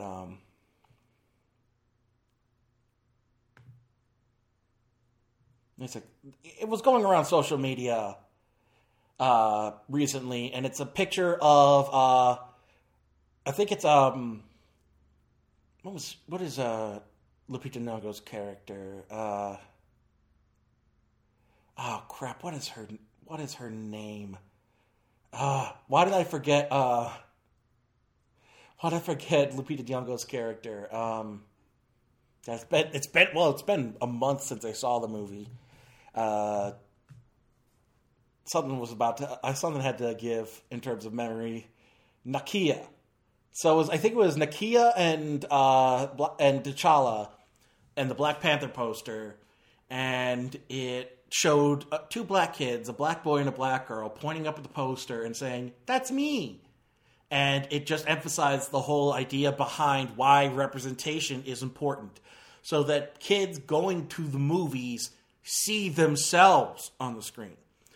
For over a century now, it's been mainly heteronormative white people in charge of who these people are. And now we're starting to see diversification in terms of black-led movies, gay-led movies, things that aren't on the fringes of mainstream, that aren't independent movies, that are being produced by big Hollywood studios. And I think mainly the success of Black Panther showcases that this sort of thing is sorely needed, and that it is about quality, because Black Panther is a high-quality movie. That's why sadly, Black Panther is still doing so well, while A Wrinkle in Time is struggling just to make ends meet. Because while A Wrinkle in Time is doing something similar along the lines of Black Panther in terms of allowing for a diverse cast with a black lead in both terms, with Black Panther it's an adult black male. In A Wrinkle in Time, it's a young black female. A Wrinkle in Time ultimately has a lot more problems with it in terms of its adaptation, how much they left out, in terms of the fact that it's kind of off-putting. Has a lot of, it's almost like a fantasy movie from the 80s, something like Legend or The Dark Crystal, where it's kind of off-putting and more ethereal than logical. And some people probably won't get into that, and they especially don't want to pay $10 to see something that they probably won't like. So they hear word of mouth and that the movie's not that great, and they'd be like, "Oh wait." Whereas Black Panther, the word of mouth is all, "You gotta see this movie." And so people are continuing to support Black Panther because it's a good movie. And I wish more word of mouth was going about Love, Simon. I highly recommend you go not only see Love, Simon, but tell people to see Love, Simon. We need to get Love, Simon to bolster up its numbers and to let people know that it's a good movie. It deserves to be seen. Way more than I can only imagine. And that's the whole thing. Is that the reason I don't want to harp too much on it because I'll put it to you this way. I met recently with an old friend of mine from college who was transitioned, and I won't give too much information because that's all private, but they have told me on several occasions that they see me as the perfect ally. In that I beat myself up over misusing pronouns, and that I always want to bolster them and show them love and showcase them off and allow and be a support for them rather than to be. I put it this way. Before he started making an ass of himself again, Bernie Sanders, during the campaign trail, had a glorious moment. Not the bird one, earlier in the campaign, where the stage had two black females come on who represented Black Lives Matter. And in a decision that most people derided him for, said, "Oh, he's showing weakness. How could he give the mic to these people? How can we accept him as our president?" But that's the thing. A good ally knows when to take a step back, shut their damn mouth, and let the people who want to be heard speak for themselves. That's why I don't want to talk on this too much, because it's not my place to discuss it. More people. I highly recommend you go support Fishnet Cinema. I've mentioned her before in the podcast, Jordan Searles.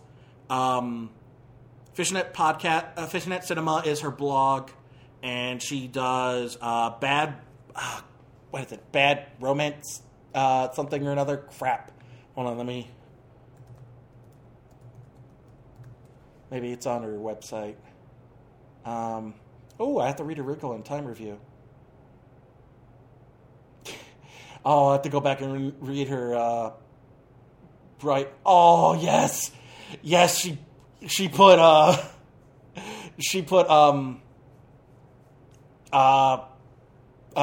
Night on her worst of list. What's her podcast though?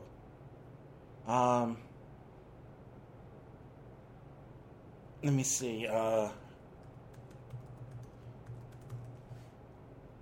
There it is. I put the E in the wrong part of her name. Where is the podcast? What is the podcast?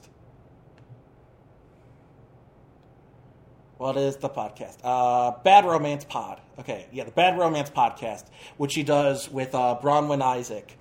And they talk about really bad romantic comedies. Go support her. Go listen to her on this subject. She is a better person to talk about this. I'm actually going to use the rest of this discussion to point out people you should support. Even though I got on I made an ass of myself with them, I highly recommend you go support Black Girl Nerds. I think that's what. Let me go to my profile. I made an ass of. I say I made an ass of myself because it was about what's her name? Brown. V. Brown. What's her name? Not Vanessa Brown. Harry Potter whitewash. Because it was about the whole recast. Lavender Brown. I know there's a V in there somewhere. The whole recasting of Lavender Brown to a white girl once she became a love interest for Ron Weasley. And I didn't see it. And I thought it was just a mistake, but it turns out it was the same actress throughout the rest of the movie up until Half-Blood Prince. So I was in the wrong, and I was the asshole. I'm willing to make that. Acknowledge that because, yeah, that's the one thing I've becoming. That I've wanted to do more and more with my life is to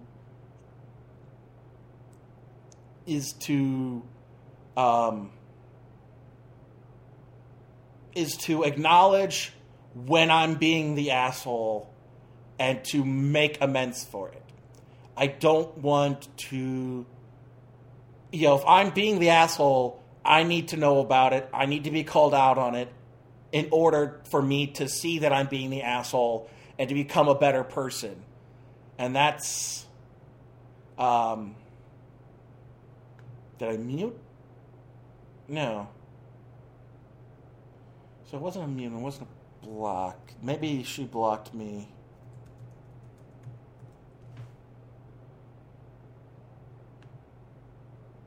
No. She completely forgot I exist, as she should, because I am a nobody. Maybe I'll try to get back in and getting back into the discussion now that I've become less of an asshole, more aware of when I am in the wrong, and only say something when I have something of value to input into the conversation. That's the other thing about being an ally that I've learned. Like I said, know when to keep your damn fool mouth shut, because when you got nothing to say, when you have nothing of value to add to the conversation, you don't need to talk. You don't need to say anything. Let the people who are having the conversation talk. Let them discuss. Bolster the voice of the person you agree with. You don't need to speak for them. Think of it this way. Instead of it being online, think of it as being in person.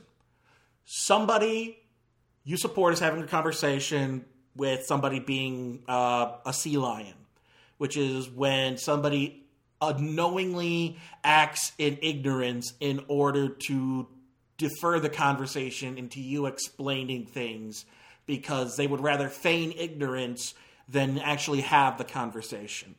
So let's say you see a woman of color having this kind of conversation with a white dude. Instead of interrupting and speaking for the woman of color, stand in the background and show support for her show support for what she is saying, and let her speak. Let the person speak. Let the group speak. Let the members of that group speak, and bolster their voices, echo their voices, share their words, and let them speak for themselves.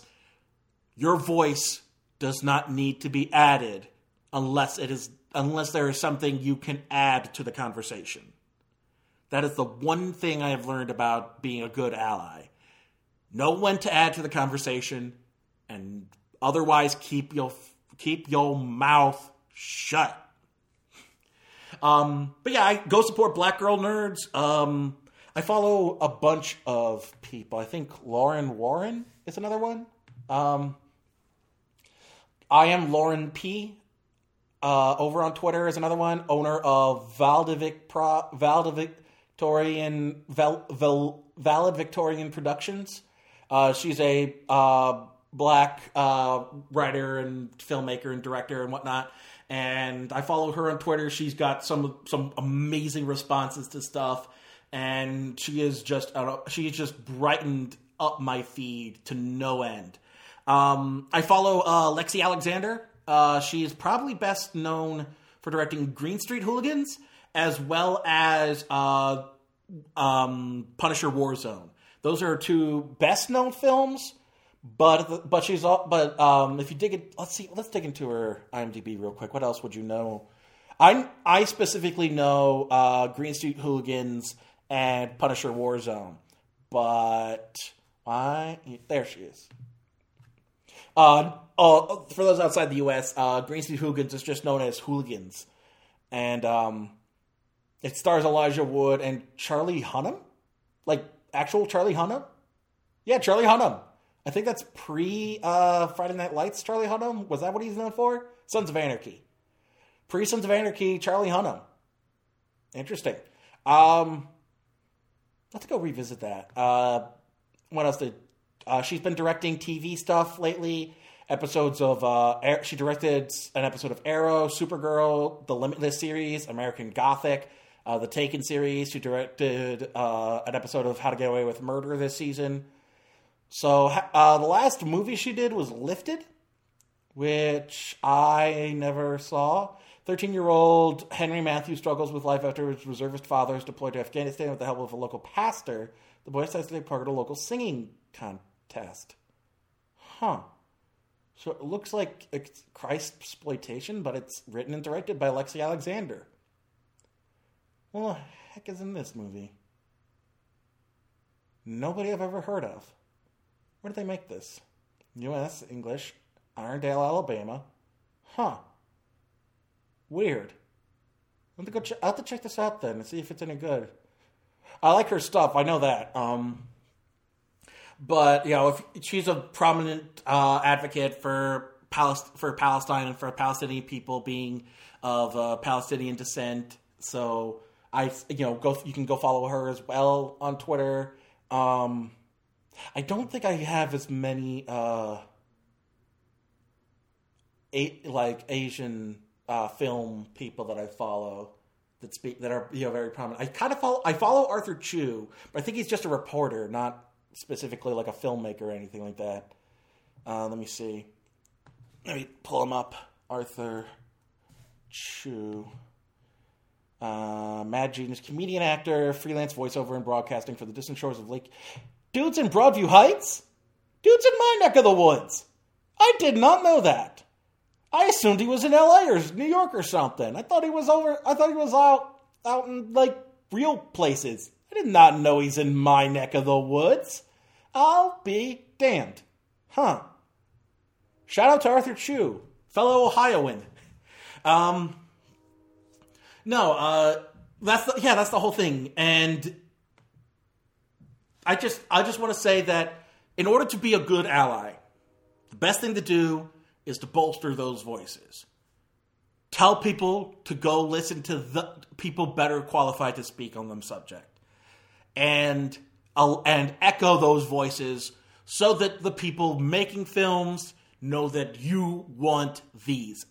Don't forget to also speak with your dollars. Go support movies that allow for diversity. And of course, it helps if the movie's actually good in the cases of Love, Simon and Black Panther. But you still want to. I mean, that's the whole reason. Think about it. The whole reason Fast and the Furious does so well. It's a pretty diverse cast. It's not all white dudes. I mean, number one, it's fast cars. That works well in any language. But you think about the casting of Fast and the Furious. I mean, it's been getting a little bit wider lately. Let's take a look at... let's see, Fast and Furious 6. Maybe that'll take us to Fate of the Furious or Furious... There we go. Furious 7, Fast and Furious... Too Fast, Too Furious. Let's go with Furious 7. Let's pull up that one. Come on. There we go. We've got Vin Diesel, who is... What exactly? What is his ethnic background? I mean, he's mixed. He's definitely mixed. Mother is it's multi-European, English, German, Scottish, Irish. Adoptive father is black. He's of honest. It's hard to say. You know what would be interesting? One of those DNA testers to look into Vin Diesel. He would be the perfect advertiser for that. Him and The Rock, because everyone's always like, well, shoot, what are they? Like, what is, like, it always feels weird. And be like, hey, you want to know, here's what we are. You can find out what you are, too. I'm coming up with all kinds of garbage. Speaking of The Rock, Dwayne Johnson, I know he's a Pacific Islander. I think Samoan. I think Samoan. Father is black, Nova Scotian, and his mother is Samoan. Yeah. So he's black Samoan, mixed, and so he's got two mixed people of color in the case of Vin Diesel and Dwayne Johnson. You've got Ludacris and Tyrese Gibson, two black supporting characters. You've got Michelle Rodriguez, a leading Hispanic female. Gal Gadot, who is of Israeli descent. You've got, I know in, where is she in this? I know they added a black actress in this. Where the hell is she? She's buried under frickin' Luke Evans, Tony Jaa, Jimon Honsu, Sung Kang, Ali Fazal, Ronda Rousey, Iggy Azalea. Oh God, that's right. She was in Furious 7. Where the heck is she? T-Pain was in that? Damn, I forgot how many people were in that. Oh, maybe she was introduced in Furious 8. Where the heck is it? Fate of the Furious. Here. Let's take a look at this. Jason Statham, Michelle Rodriguez, Tyrese Gibson, Ludacris, Charlize Theron. Oh, look at this. There she is. Yeah, Natalie Emmanuel. So you've got, and that's the other thing too, is the two black supporting characters are techies. Ludacris, Ludacris Bridges is a tech nerd, as is Natalie Emmanuel, who is Harriet in the Maze Runner series, and Missandei, I don't know how you pronounce it, from Game of Thrones. And she's a hacker. So, I mean, you've got a diverse cast of people of all, of pretty much all races represented in some way or another. So you've got Asian people in the supporting cast as well as Hispanic people. The main cast is centered on two mixed color leads. Hispanic woman, 2 black men, now a black woman, and what's the next one got lined up for it? Where's the Fast and the Furious 9? What's that got lined up for 2020? Only ones they got signed up are Vin Diesel, Lucas Black, and Tyrese Gibson, although he may not be into it given his meltdown recently, sadly. Poor guy. Kind of digressing a lot here, so let's just say this. Let's just leave it at this. Find the voices of whatever group you want to better represent. You want to see better representation. Find the members of the LGBT community. To find the members of whatever minority community you feel is underrepresented. Find people within those communities.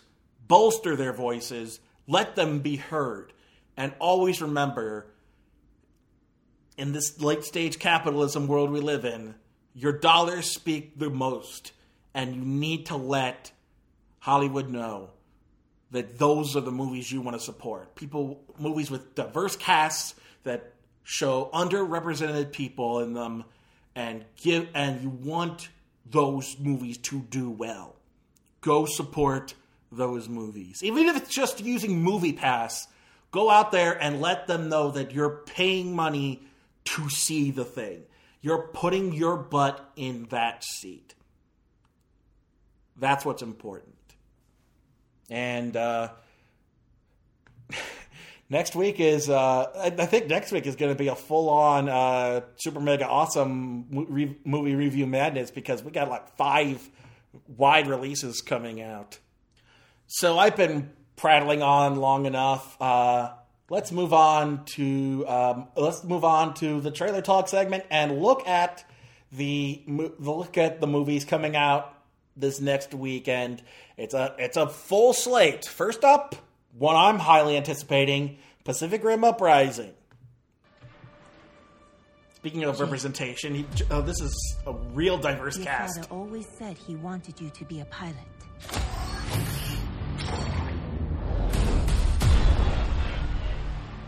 He said a lot of things. I'm not a hero like he was. He actually does a solid comparative the kaiju accent. They're gonna come back to Idris Elba. I'm not gonna be stuck waiting for someone else to come save my ass. Cadets, you better gear up.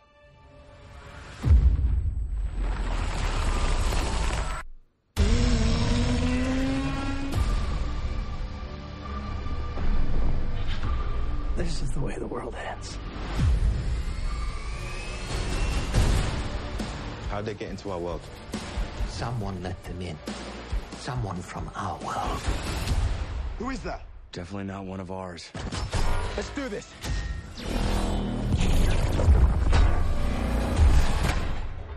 Yeah, I'm really curious how this mech fight, like, who are the two sides on Earth fighting each other? We're gonna need more pilots. We have them.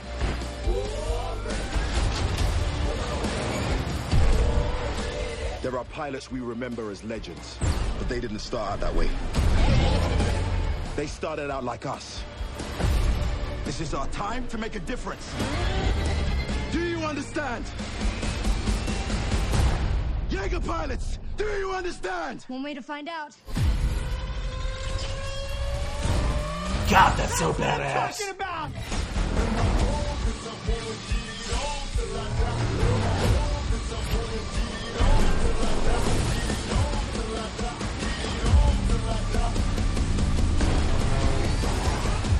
Gonna be a long day. What do we do? We fight.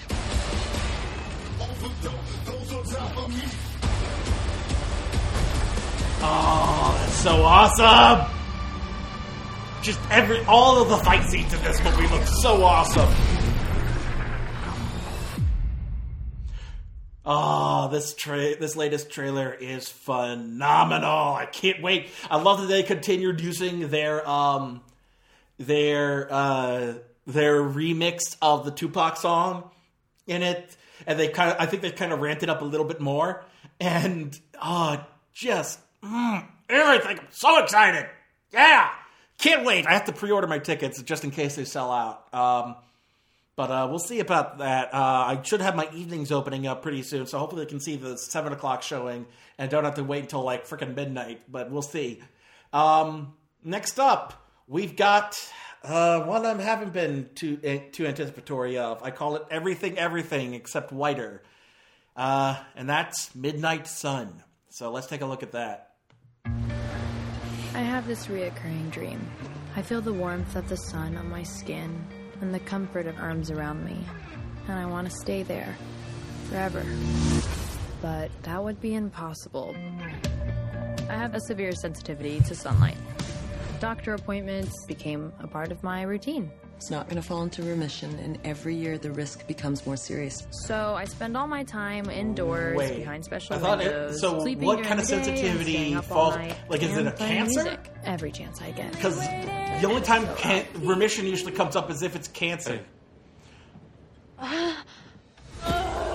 What should I have said? Hey, I'm Katie Price. I've watched you outside my window for the past 10 years, and I've been in love with you, stalking you every minute. This is what Taylor Swift does. She has awkward interactions with boys, and then she just writes amazing songs about it. I don't understand how we've never met. I've probably skated by your house every day on the way to practice. Hey, you wouldn't want to do something sometime, would you? Fun fact, that is Arnold Schwarzenegger's son. What does Katie Price want to do? There's so many things I want to do. Why did she wait until now to go outside at night? Like, she couldn't socialize through Facebook? Talk to other people with the same sensitivity online? Or, like, why is it only now that she's going out and having fun? Like, she could easily socialize with friends outside at night. More than just a disease. This isn't something This you can feels just not so tell me. I'm so sorry. forced. But we're not the couple who doesn't try. Don't want a never-ending life. I just wanna be alive. Having someone. While I'm here. That's the best part. And I don't want to see another I don't get this movie. Where is this drama coming from?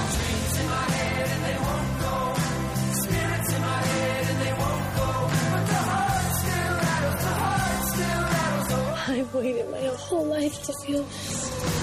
Why?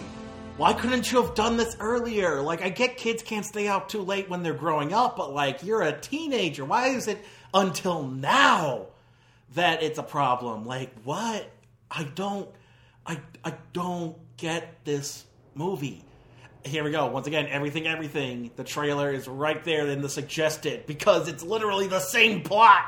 Oh God, what if it is the same plot? Because that went so downhill by the end. I don't think this movie's going to go that far, but woof.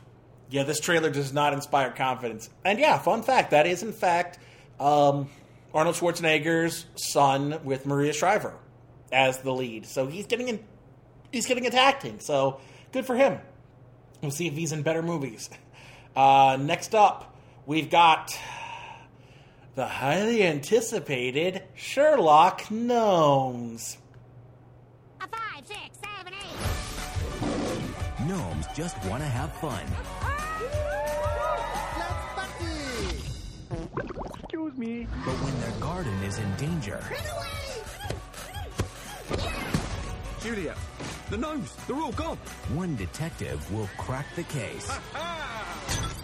What the fertilizer? Get it? Because he can't say the F word. From the director of Kung Fu Panda. We have to go undercover. We're blending in perfectly. I think we should go. No, we'll stay and fight. We should go. They'll need a plan. This is it, guys. You ready? Absolutely. You know what you're doing? Definitely. Beefcake. So, what are we doing? I don't know. And they'll need to work together. Grab a shovel. Whoa! I feel sick. Me too. Ugh. To save the day. 2 forward. Hold. Shh, we've been spotted. Sherlock Gnomes. That's not how a squirrel shakes its behind nose. Shall we demonstrate? Oh, God. Dabbing! Coming soon in 3D. Dabbing! The twerking was one thing. The dabbing? The dabbing. Why the dabbing? As if dabbing wasn't already dead. Now this movie had to go and kill it. So finally seeing this piece of trash, getting it out of the way. I have to go back and revisit the original Sherlock, original Romeo and Juliet. Here's a fun game. Try to think of any other Gnome and Punishment. Ooh, what's another one? Twins.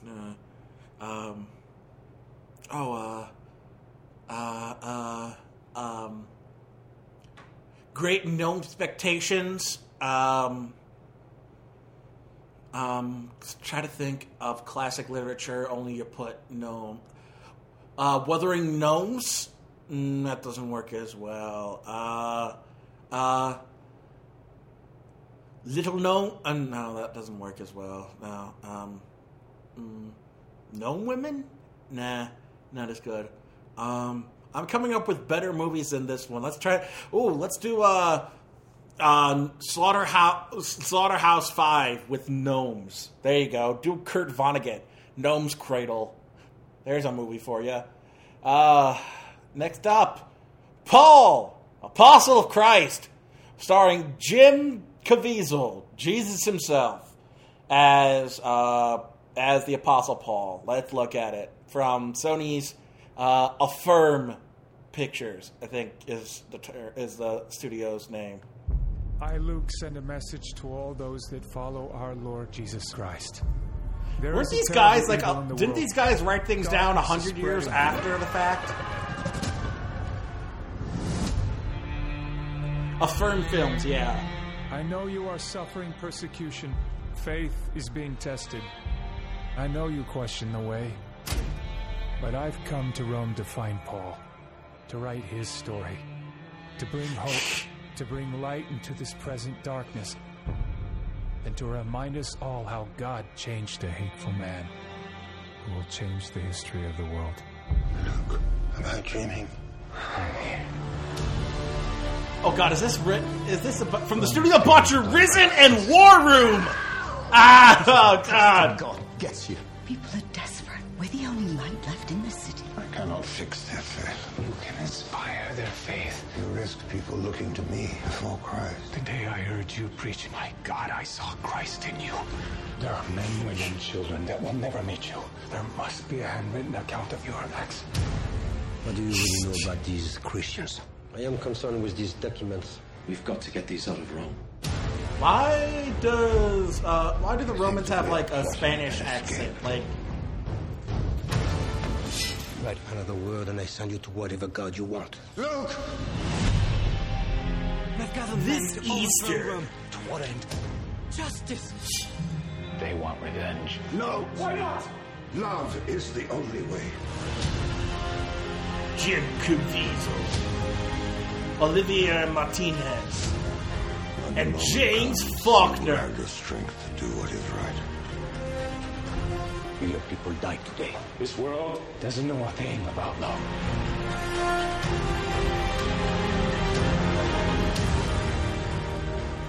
Where sin abounds, grace abounds more.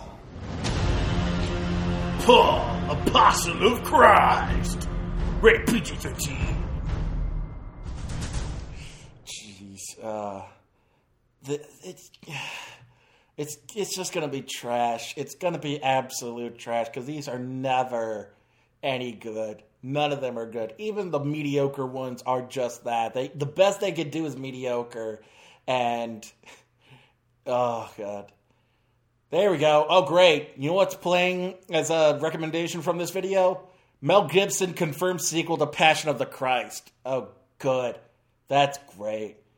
And lastly, we've got the latest from Steven Soderbergh, of all things. Unsane. Let's take a look at that.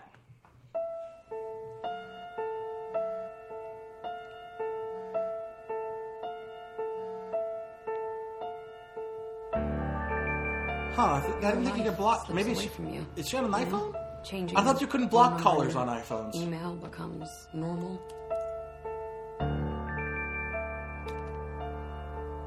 Taking out a restraining order, normal. Relocating to another city, normal. But you still see your stalker everywhere? Rationally, I know this is my imagination, but I'm alone in a strange city, and I never feel safe. From director Steven Soderbergh. There's some more forms you need to fill out. It's just routine. I finished my homework.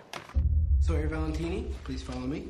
Well, look, I don't have a lot of time. I should be back at work, so what am I doing in here? Take off your clothes down to your underwear. I'm not sure what's happening here. The door's locked. It would be better for everyone, especially yourself, if you just do as I ask. There's been some kind of mistake. By signing this, you've consented to voluntary commitment. I am being held here against my will. Do you know how many calls the cops get like that every week? Those are from crazy people.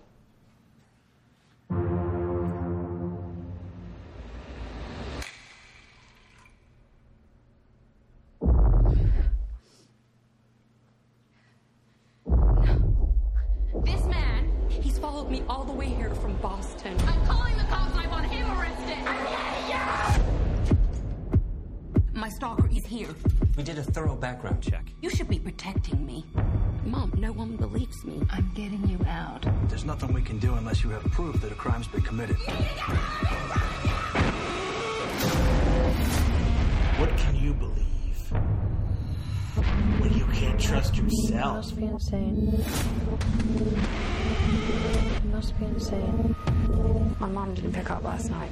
Hello? Must be insane. What happened to her? A dead body was discovered. Claire Foy. I'm not crazy! He's here. Or maybe it's all in my head.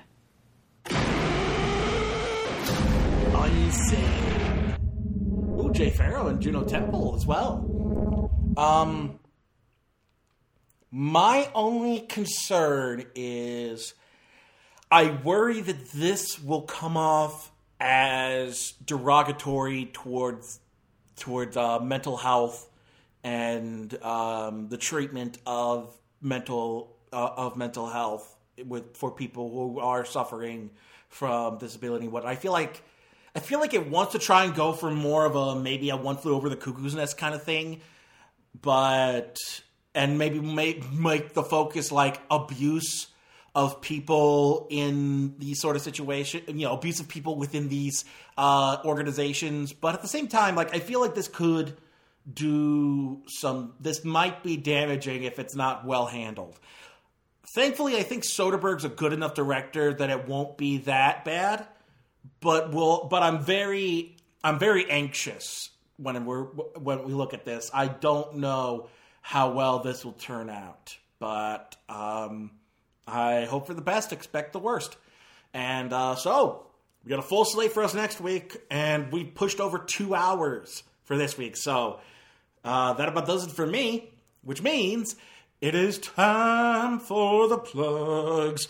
If you are listening to this podcast, you are most likely listening to us through our homepage at GumbyCatNetworks.com. And if you want to check out more of our fine programming, be sure to look at... Mike and I just recorded recently for Maji Day, and I know Donna's keeping things up over on her end with like Beyond the Cabin in the Woods, The Family Business, Once More Feeling. I think they're taking a break on Snarkcast. I think that's what she told me, but I'm not sure. But go check out her stuff. Vanessa is plugging away at running the Las Vegas Oddities thing. That's why we haven't been doing too much fandom of the podcast, which we're hoping to get back to soon. We just need to get the band running again, and then we can get back to recording more fandom of the podcast. But in the meantime, I think is still doing some art, I swear, with Jim, and is also running a podcast about the stuff that happens at her shop in Vegas, which I highly recommend you check out as well. No Tragic Missile for the time being, only because I am dealing with a really bad case of audio drift, and it's just going to have to be me plugging away at it, trying to make it fit. So, I'll announce, there'll be big announcements when we come back. I'm hoping to expand our social media presence once I get the episodes ready, and I think I'm going to wait until I get a bunch of episodes ready, because I know there's some audio drift in the other ones as well. I just don't think they're going to be as bad as this one. This one was really bad. Zencastr has had bad audio drift problems, and I hope that they fixed that in the recent update, but we'll see. If you want to... But if you're not listening to us through our homepage, then you're probably listening to us through the various podcasting feeds that are out there. We are available through iTunes, Google Play, Spotify now, thanks to Libsyn. And whatever your podcasting app you're using, be sure to leave a 5-star rating and review and let people know that you like the show and that they should check it out too.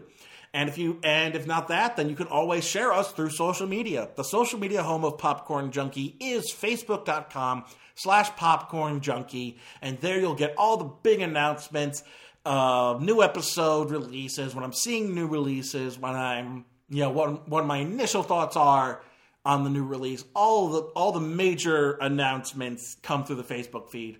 But if you want that plus some extra features, like the Munch Along segment that I do when I'm watching a movie and commenting along with it, or the Trailer Talk segment where I comment on the trailers that play before a new release, then you can join me over on Twitter at CornJunkiePod. And like I said, be sure to follow the fine people I recommended earlier. Jordan Searles is at JOURDAYEN,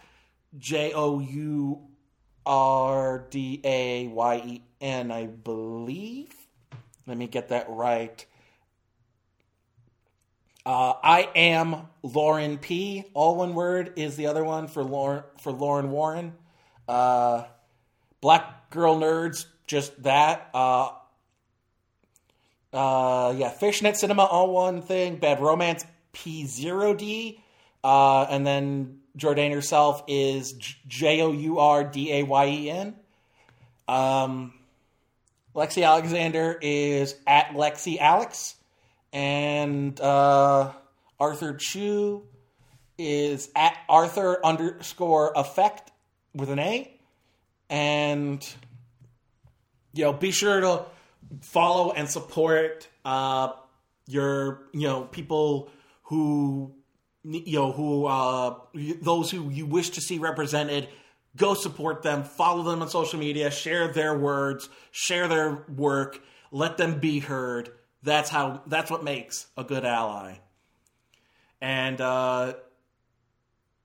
if you want to see those initial reactions to stuff, I started doing some trailer talk posts as well. You can follow me over on Stardust at Popcorn Junkie, and I've started using the Instagram as well to share the Stardust posts. So follow me on Instagram. That's where a lot of the main posts for the Facebook feed come from nowadays. On Instagram at Popcorn Junkie Podcast. I do want to find some more stuff to do through the Instagram. I'm glad I thought of the Stardust posting shares through Instagram as well. It's allowed me to add that level of creativity and use for the Instagram, but I still need to find more stuff to do with it, I feel like. But you can also follow me on Stardust at Popcorn Junkie and see those reactions for yourself. So you can see my initial reactions to 7 Days in Entebbe. I Can Only Imagine, and even some of the trailers that played before I Can Only Imagine. You can also see some of my trailer reactions for, what have I done? I think I did Mamma Mia, Here We Go Again, and I think I've got 2 for Love, Simon. 1 for the trailer, 1 for the movie. You can see my reaction to the Midnight Sun trailer. So find all that at Popcorn Junkie on the Stardust app.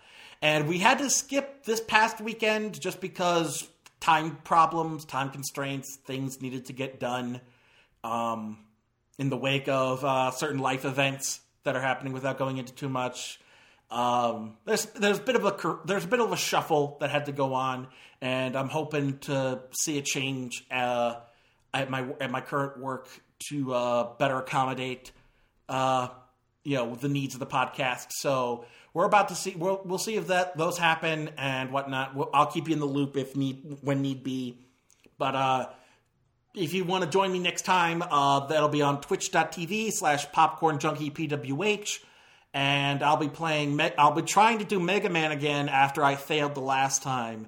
The save file got corrupted while playing Mega Man Legacy Collection, and it didn't work. So I'm gonna try it again and see if I can make it work this time. And if not, then I'll just have to deal. We'll be continuing through the Pokemon trading card game for Game Boy, and I want to try something else for the Trials of the Pokemaniac after the debacles with Pokemon Sweet Edition. I want to see what else we can handle over on Twitch.tv with what I have available to me. But stay tuned to that. I do want to try and get the YouTube channel up and running pretty soon. I'm hoping to get some of that edited down. It's just a matter of being able to sit down at my computer and get it done. So I'm hoping to get hopeful to get some of that done in the near future. But you'll hear those announcements when it's appropriate. And if there's anything else you want to say, any kind of feedback you want to give, once again, any corrections I need to make, tell me. I will make those corrections. I would love to hear back from you. Tell me what your thoughts are.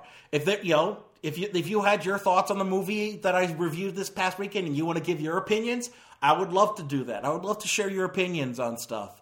So whatever kind of feedback you want to give me, send all of that to popcornjunkiepodcast@gmail.com. That about does it for this weekend. Until next time, I'm John Bailey. And if seeing more diverse casts and movies bothers you, you just might be a terrible person.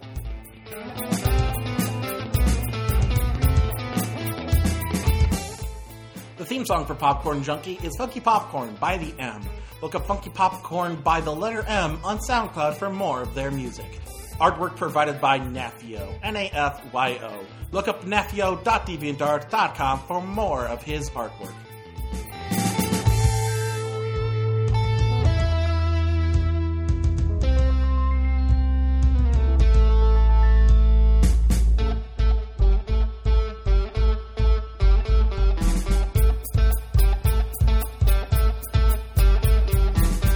And the retelling of the Operation Entebbe or Operation Thunderbolt, depending on which classification you're going by, but the Israeli Defense Forces rescuing of hostages held by Palestinian hijackers, 7 days in Entebbe.